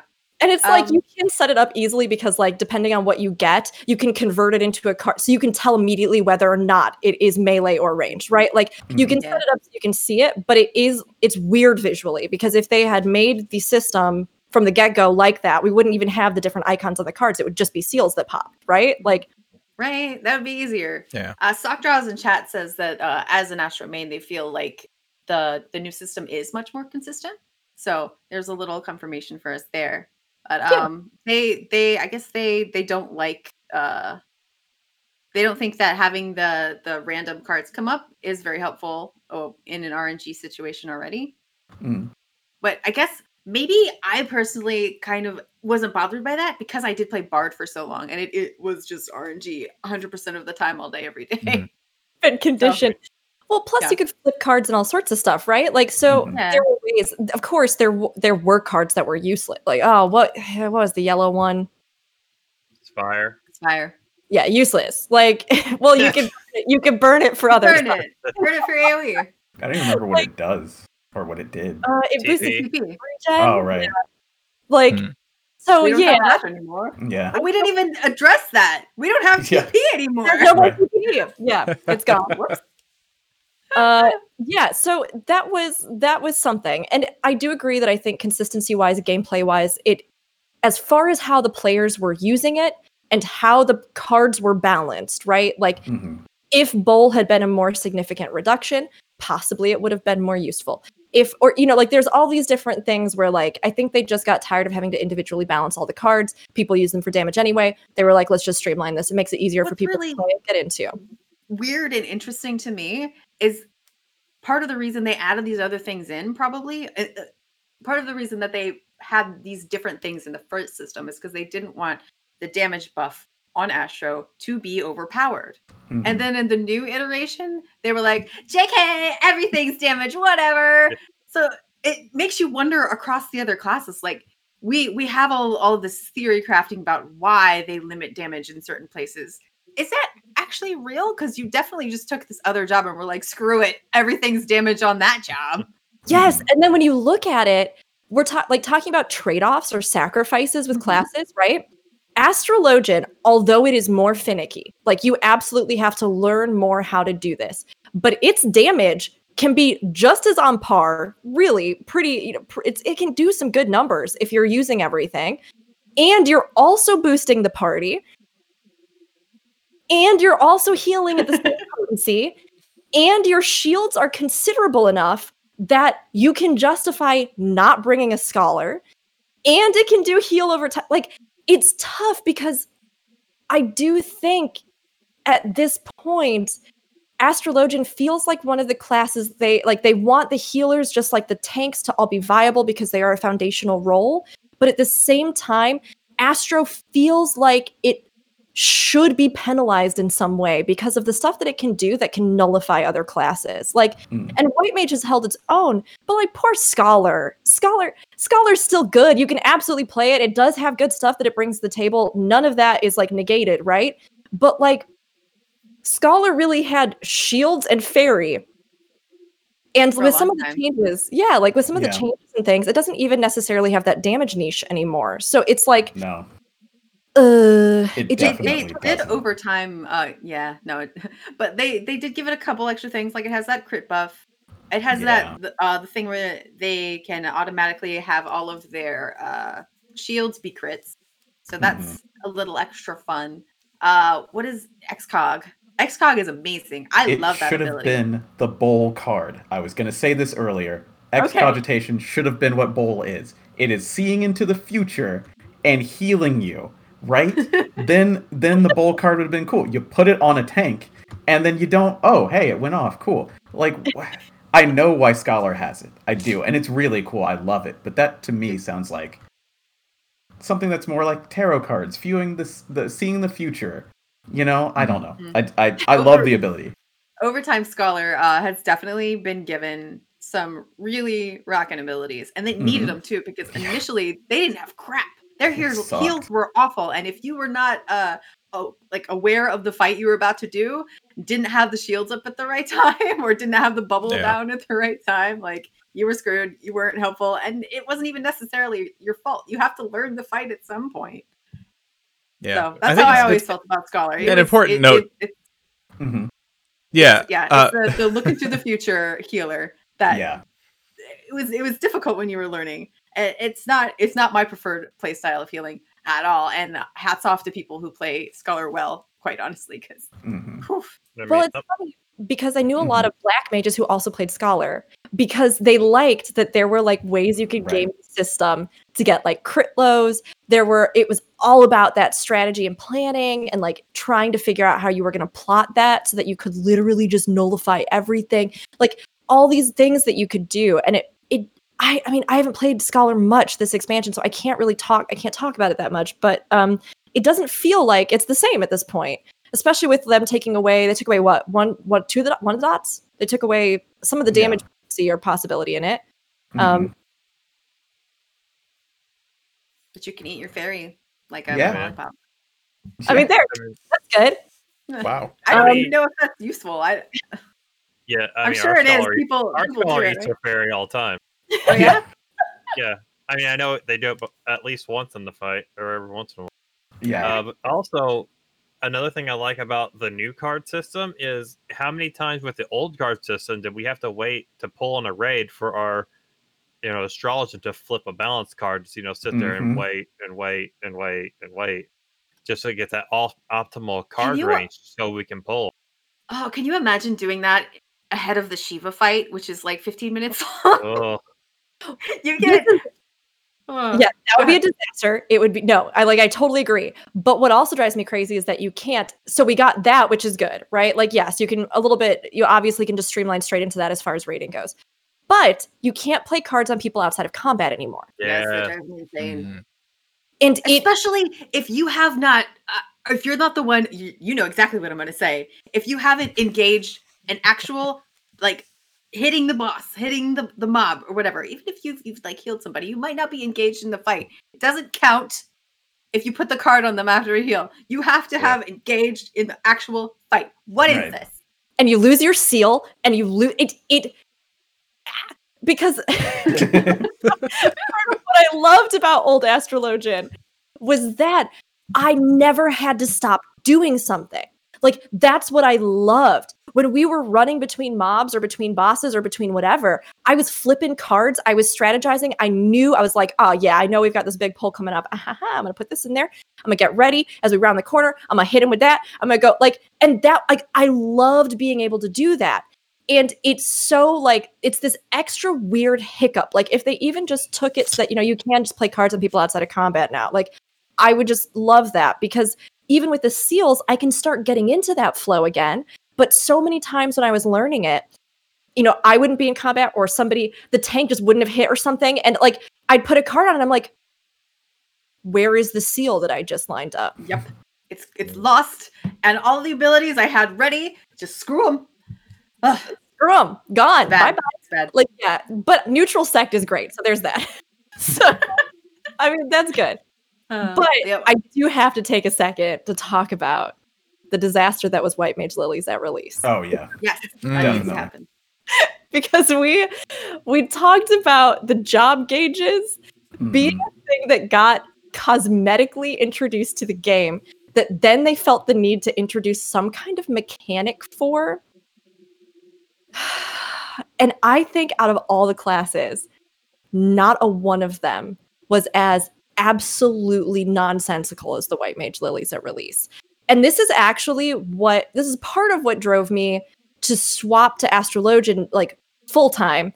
With, I guess it was the release of Stormblood, or it was in Stormblood, yeah. So, yeah. Yeah. And it was the absolute opposite of what you do when you play White Mage at higher levels. Because initially, and you're going to have to help me remember this because I tried to wipe it from my memory. Initially, didn't you have to use one of your slow single target heals? You had to use one of them to proc one of the lilies or something. And then you could consume, it was so backwards. You could consume all of the lilies to put the shield Benison on, which would have no effect whatsoever scaling wise, whether you used 1 lily or 3 lilies, and it would automatically use however many lilies that you had. You could then put a shield on, and you got no return for using more or less. Then we had the whole, I recognize them, I lose the names, and I recognize them by where I have them keybound at this point, but the buff that makes your healing potency do more using certain abilities. It's like a prayer, or it's you tag everybody with a confession. Thank you. Oh yeah, confession. Yeah. I'm like, because it didn't make any sense.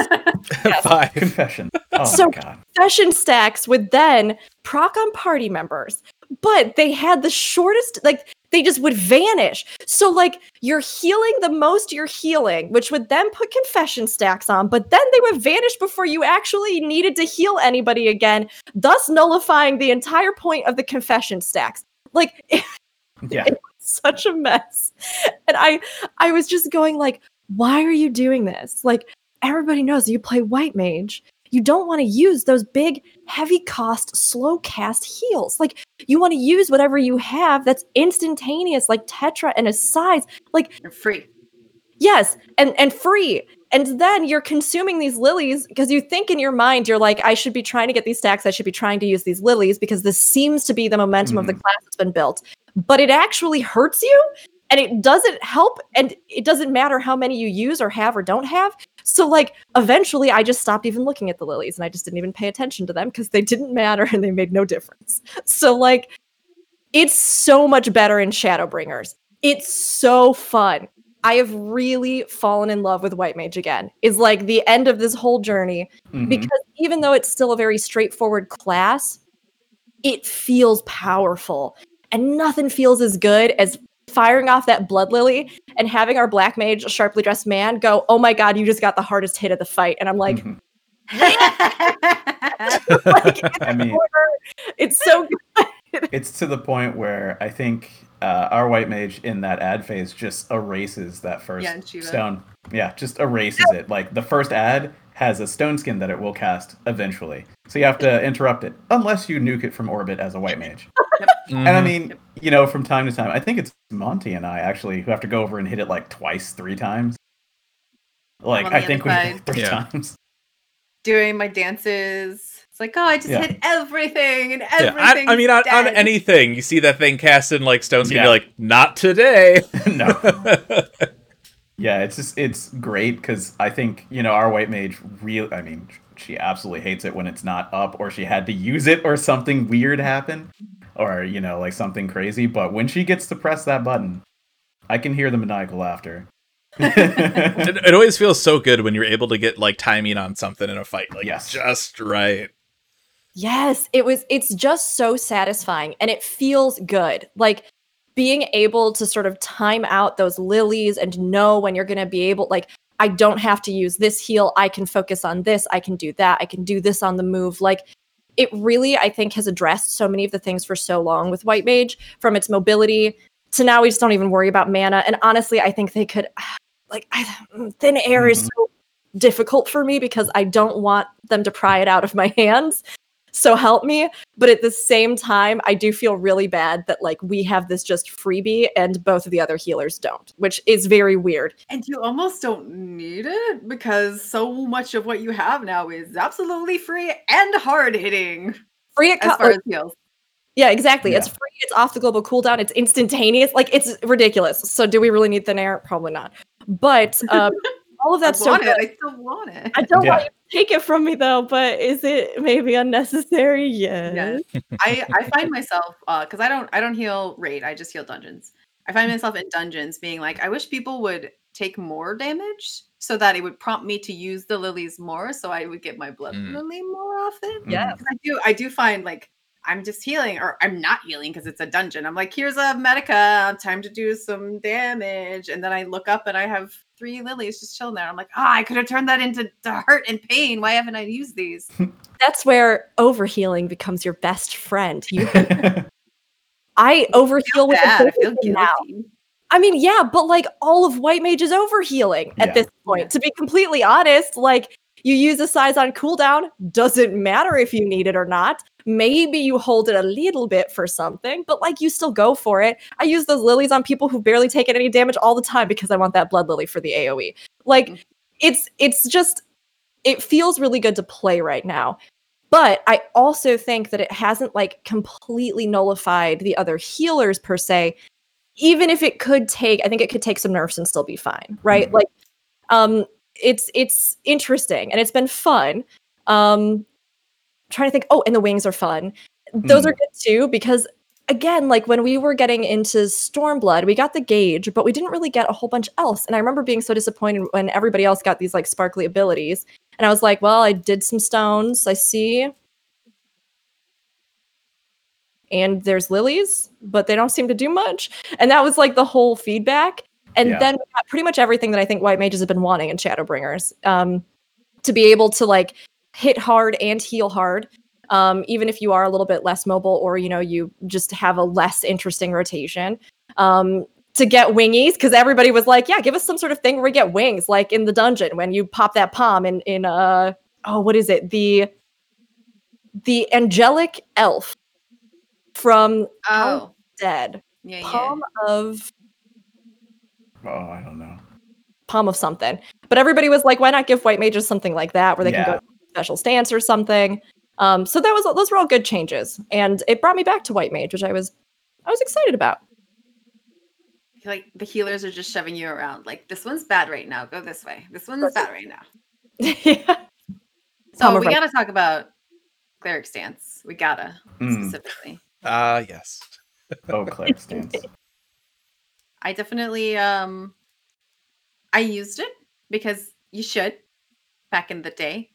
But I like you were talking about earlier, I would click it and it wouldn't get clicked, and I'm trying to heal somebody and it's not going off, and I'm like, why are they dying? Oh my god. Look down. Hell, hit the button again. And at this point in time, they're very, very close to dead, you know, and it's just like Mhm. I will never forget being at E3. I forget which year it was. It was the year they had the Leviathan fight. So it was a weird hybrid fight because it wasn't extreme, but the railings Yeah. did drop. Yeah. And I can remember playing as some kind of healer, because this is, not a lot of people were playing 14 at that. It was still ramping up a little bit. And I'm like, I kind of know healing. We need healers. I will play a healer. Okay. Halfway through the fight, one of the staffers comes over. Hey, you have cleric stance on. Oh, wasn't on the hotbar. So I don't know when somebody had enabled it, but I'm just thinking somebody probably was like just planning like this long con, massive troll for this Yeah. healer, and just turned it on and then took it off the hotbar. Oh man. that's the worst thing I've ever heard. Oh, that's It was man. terrible. It was terrible. Yeah. Yeah. They had a really bad win rate on that the first day.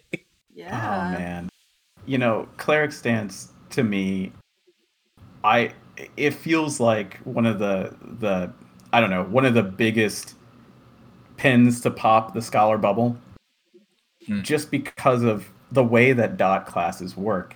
In other games, in some other games, they don't snapshot as they do here. So basically when you have all your buffs up and you cast your dot, it'll stay at that level the whole time that it's up, which is why you try and put them on under those.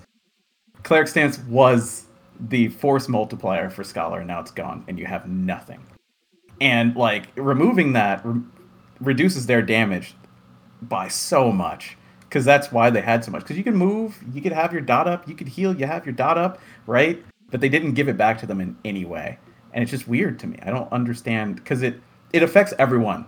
Like White Mage has dots, Astrologian has dots, Scholar had 2 of them, right? Like all of us, it's all of a sudden gone, and now they only have 1, so who knows? But yeah, like Cleric stance, I remember hearing all the Scholars just so upset. Yeah.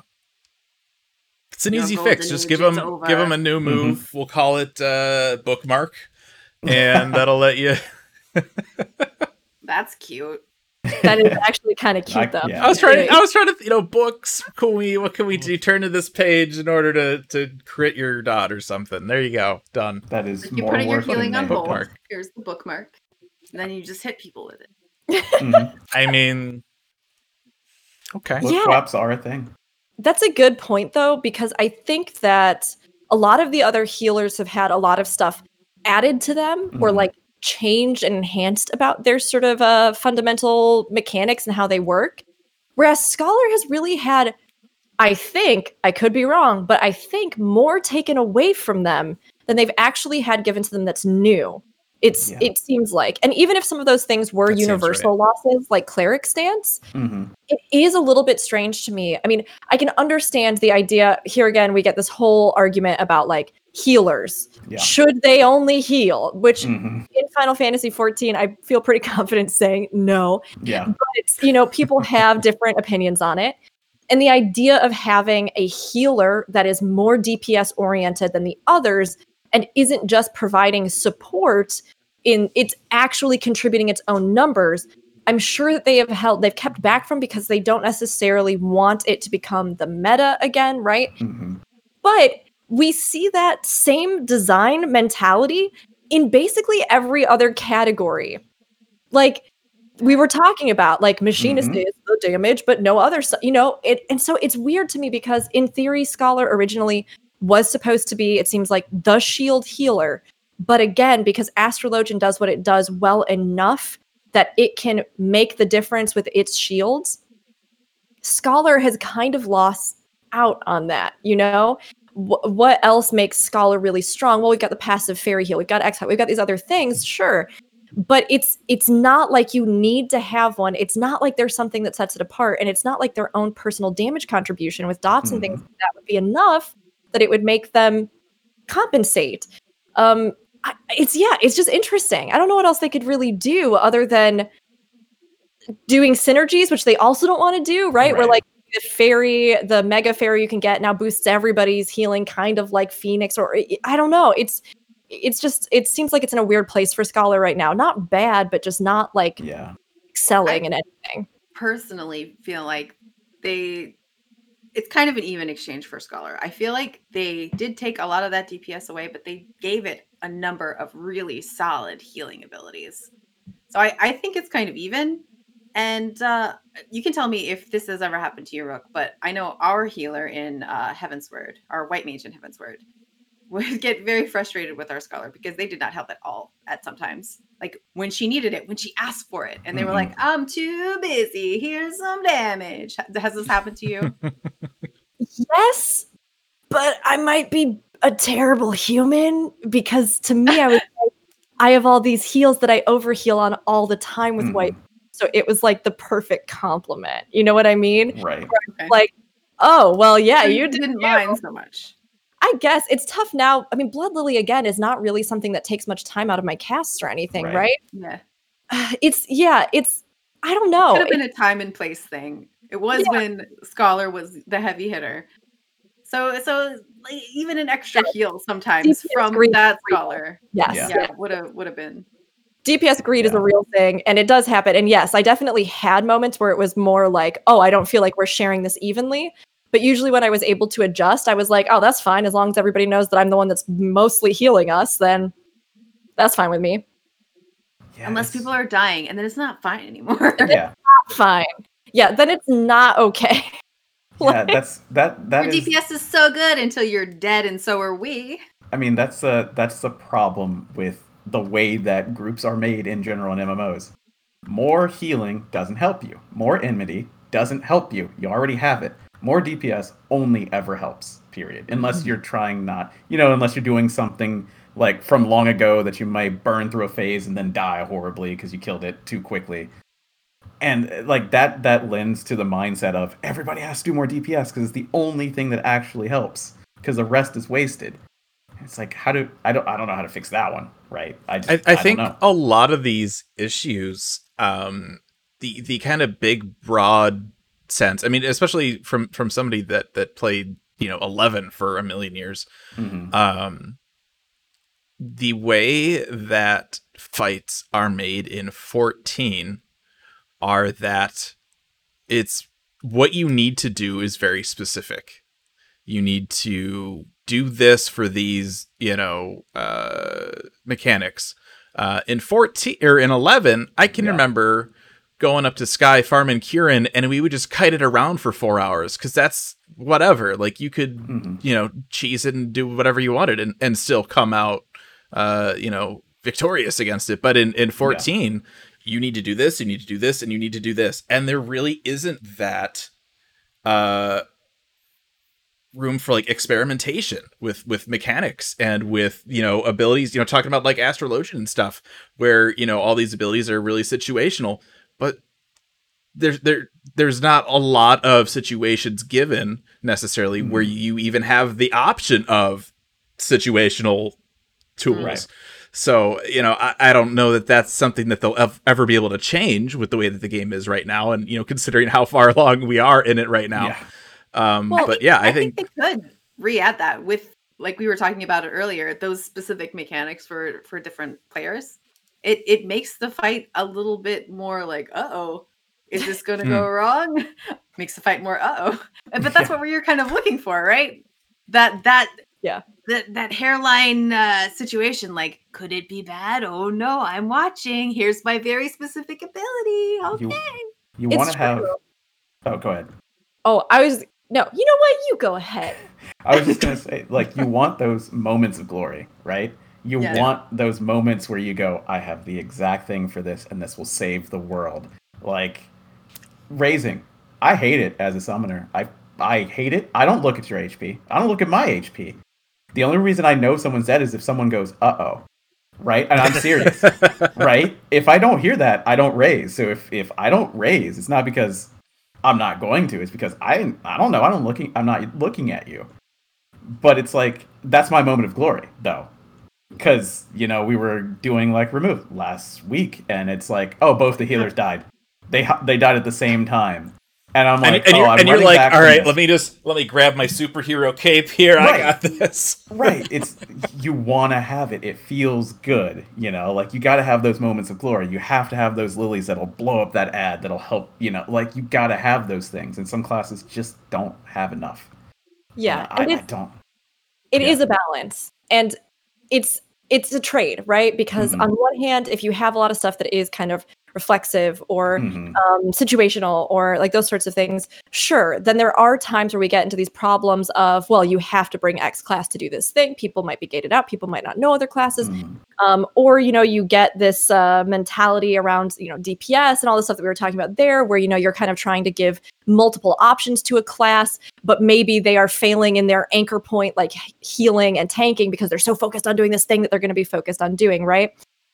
So by making it a little more uniform, by taking away some options, you do make it so that the fights and things can be more fine-tuned, more precise. You can go in and you can get in there with the party and you can make it happen no matter what you like playing or don't like playing, which I really appreciate, because I think that 14's fights are so fun. Like, I love having that extremely technical, strategic fight that you're planning and you're, getting together. But I think we do sometimes lose that element of surprise or that hero moment, like you were saying, where a class could shine because you chose that class. And there have been times where they like push it a little bit, like Shinryu X, the phase where the healers have to heal the ads. I love that, because that is an example of a mechanic that is not DPS specific to push you through a phase, right? So like you have to have something else to use to get through it. Or, other things like we talked about in Rathalos, like having a phase of a boss where it's not about the raw damage that you do that then pushes him to a point to fall. It's about how many consecutive rapid fire strikes you get on him, which is really a neat way to say like, hey, even on like Astrologian, oh my gosh, when you could use light speed and you're just like ding, ding, ding, ding, ding, ding, ding, and then he falls out and you're like, I helped. And it feels really good, or like you're that bard and you're like, I don't have to stop for days. And you just go in and then he falls. Like, that's awesome. And I'd love to see them not be afraid to do a little more of that, right? Like have those moments where a certain type of class could shine. Because when it comes down to it, especially in end game, maybe more so than the rest of the game, players are likely to have played different classes. They're likely to have different things in their kit depending on meta or, whatever it is that they just are feeling or, what they need for their static or whatever it is. So like give us a reason to maybe let some of those other classes shine where we can. Because I do think you can still make it even, but still have classes that are unique. I don't envy them the challenge, but I think you can do it. Yeah, I mean, there's so many abilities that you're like, oh, when would anyone ever use that? I mean, you can ask probably any caster, like Adel, you press it. Like it helps the healers. Give me more of those things. I loved Mana Shift when it was a thing. That's why I thought of it, because hey, I see that Mana is a problem for other healers. Hey, I'll give you some. There you go. I'll pop Lucid on myself and get it back. I loved that. That was really cool. And I, in turn, liked noticing when he did that and popping refresh. Right, exactly. Yes. Yeah, or even if there were mechanics that like, you need to have like this person in the party needs to have a shield, not just because of the damage they're going to take, but because of something in the fight. Like you need to have like a shield or the boss's theme, or just creating these opportunities where like we can answer them in ways other than just raw DPS. Gosh, even using something like rescue or sleep or having to systematically choose like we have to sleep this ad, we need to get this ad out, we need to do like having something where you're actually having to come up with a strategy to sort of deal with or CC or whatever it is that makes more use of those kits. Because when we talk about abilities that are useless in a game, it's typically because there's just nothing in the game that uses them. Yes. It's right. It's so really cool. interesting. We We keep have talking sleep. about this, and They gave it several back to us. several times today. I've thought, why do we still have sleep? Yeah. Like, Right? Astro didn't. I talked about this before. Astro didn't have sleep, and when I did the healing quest, and they were like, "Sleep this," I was like, "But I'm an Astro. I have sleep now as an Astro. Yeah. Why did you give that back to them if they don't need it?"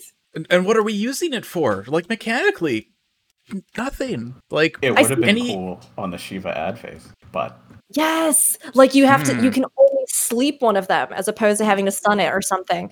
Terrell says Eureka, which is true. Early on in Eureka, Okay. when people would Yeah. overkill mobs or like Sure. one would be chasing me, I would sleep. But again, we don't usually see ads in dungeons that are on the level of difficulty or punishment of like Eureka mobs, which give it to me. I'd be so down. Like I used to, and I still, when Fluid Aura had the knockback, right? And I would be running with Sprouts and a tank would get overwhelmed because somebody accidentally pulled too much or whatever.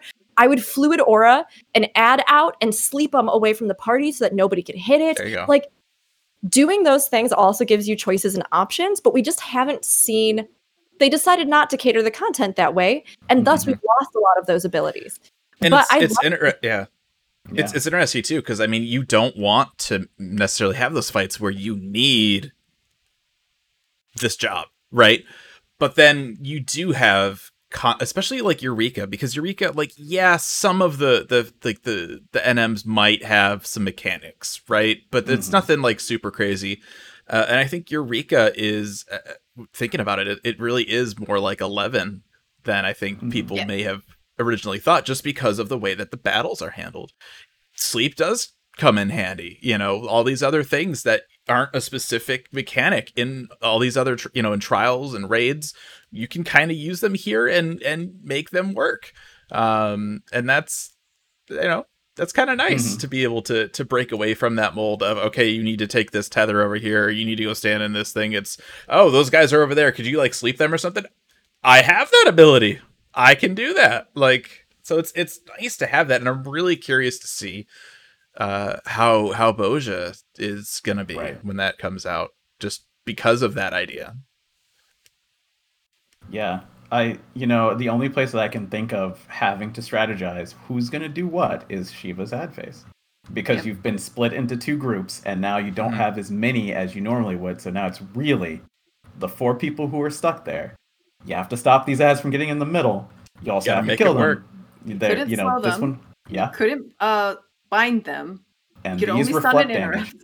interrupt. And so these reflect damage. So as as a summoner, I'm like, okay, cool, that's cool. I can't blow them up because I will die, so I'll blow those up. Or this thing's gonna live long. That's the only one I'll put my dots on. Giving you those reasons to think about and to do your rotation in a different way. I mean, it screws me completely. I hate that part for the rest of the fight. Oh my goodness, does that suck? But thankfully, there's a 25-minute cutscene right after every time, so you basically reopen right after that. So, I don't know. They need to look for more of that, because in Alexander, I can remember so many times where there's so many things that I was like, I'll never use that. I'm like, oh crap, I should use that.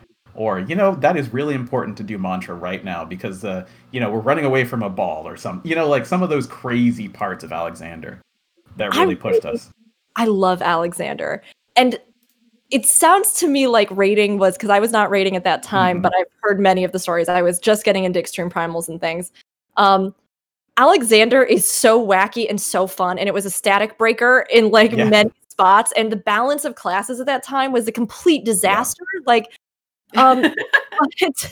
But it is creative, right? Like you don't know what you're getting when you step into different portions of that. And while I totally understand moving to a more, streamlined format, it makes it easier for production. It makes it easier for people to have a general idea of like how a fight is going to go and how a tier is going to go. I do miss like going in with these classes and being like, oh, this time we're on a grate and there's lava, oh god, we died. Somebody get that one and drag it into the lava. See what happens. Like, Right. that's fun. And I really would love to see, talking about like class evolutions and things. I mean, I think we are in such a better place balance-wise, Yes. all of our classes. Seeing something creative that like tests the community on how they approach and think about the game and the skills that they use to engage with most of that content, or like the logic that we use that we just, kind of hone and fine tune so that the more you go into those fights, you're like, oh yeah, this is like that, that's like that from that boss in this one. And you're like, oh great, we'll just do X strategy, I want something again that makes us go, what? For like 2 seconds where we're like, this is not what I thought. How do we now, like, what do we have? What could address this? What answers this question? And we've seen a few of those moments in Ultimates and things, and they're there. But I'm hoping we get to see more now that the game is maybe a little more steady with our classes. Mm-hmm. I kind of wish we had like some trash mobs in raid dungeons. Yeah. Like in our Savage raids. Not like I nothing remember like, trash it takes mobs. 30 minutes Oh, to yeah. go to Yeah, to not get to the wild boss. trash. But something like, a couple pulls, something that the tanks have to, pull ads apart, or something just we're not okay, let's zone in. Oh hey, here's the boss, Yeah. I'd like to have like a little scenery of getting there or something. Have a walk of death when you Yeah. Give me the slide into whatever Alexander that was. Where you had to get in, you had to slide down, but do stuff during it. We got duty actions. That's the cat one. Yeah. Let me do a kickflip while I'm sliding down. It's fun. There you go. All right. So I think We did it. Yeah. that went way longer than I thought it would. I'm I'm sure like, there are this lots will of probably be a changes we shorter didn't go episode. over, It'll but- be fine. Yeah, there's a lot there. especially with covering all of the class types. Right? I'm like looking at the clock as we're going. I'm like, right, that's one. That's one down. How many more do we have? Yeah. Oh, okay. Turns out there's been a lot of changes with a lot of classes. Yeah. All right. So before we go here, this month we've been talking about a couple of charities that Gamer Escape has been giving to this month. Michelle, Zanidra, you want to take that? I got it.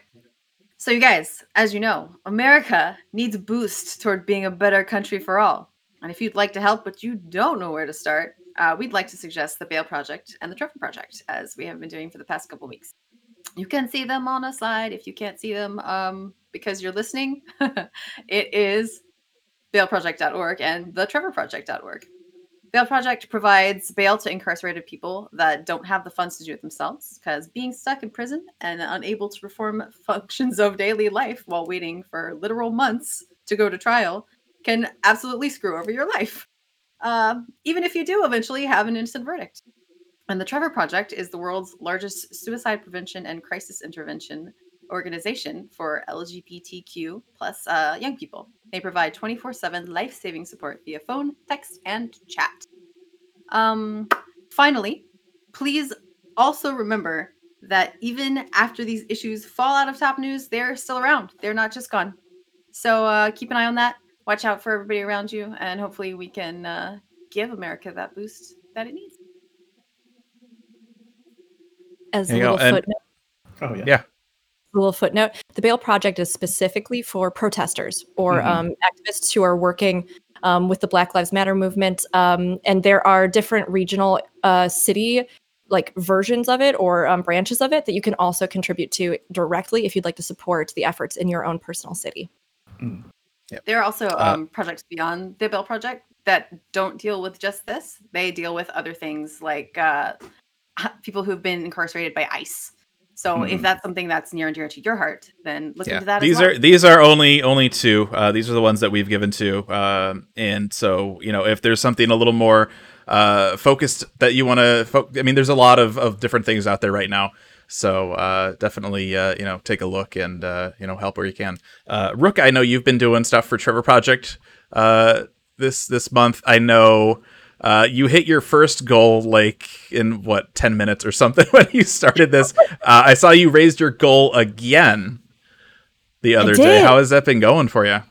It's good. We cracked 3,000. We're working towards 3,500. And our team overall, Rainbow Arcade, some of whom were guests on our Pride Month episode, has cracked now over $40,000 together for the Trevor Project. Mhm. That's That's insane. almost twice what you had last week, isn't it? Yeah, it's it's grown really it's quickly. totally crazy. Wow. Yeah. I was watching Angel a little bit after that. That was his first podcast he's ever been on. I don't know if you knew that.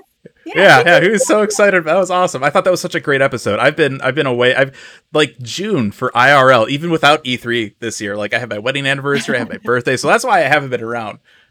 Did end up tuning in though for that episode for the LGBTQ plus episode. Amazing job. I want to say I thought everybody that we had on was amazing. The discussion was fantastic. So thank you for that. If you haven't seen that yet, please go do that. This is episode 170. So that was 168. Make sure to go check that out for sure. Before we close out here, Monty, we want to thank you for joining us today. Do you have any shout outs that you'd like to give? Nope. Tell us where we can find you. Oh, that's easy. Sorry. It's Monty Mustache, not after the streamer person, but it's I think Twitter is Monty412. Mhm. Yeah, either way, Twitch is Monty Mustache, and I stream late night games generally when everybody's asleep in my house, so I have time to not have people screaming or hear the TV because that's always fun. But yeah, I just play old games, play new games. Now I just started doing The Last of Us 2 last night, so I plan on doing that until I finish it. That's about all I got. All right. If you want, you can email us, aetherradio@gamerscape.com. You can tweet at us at aetherradio@gamerscape. You can also follow us on Facebook, Gamerscape, Discord, discord.gg/gamerscape. Questions, comments, anything like that you got, send them on over. And that will do it for us here this week. And we will see you guys next time. Thank you very much. Bye. Bye.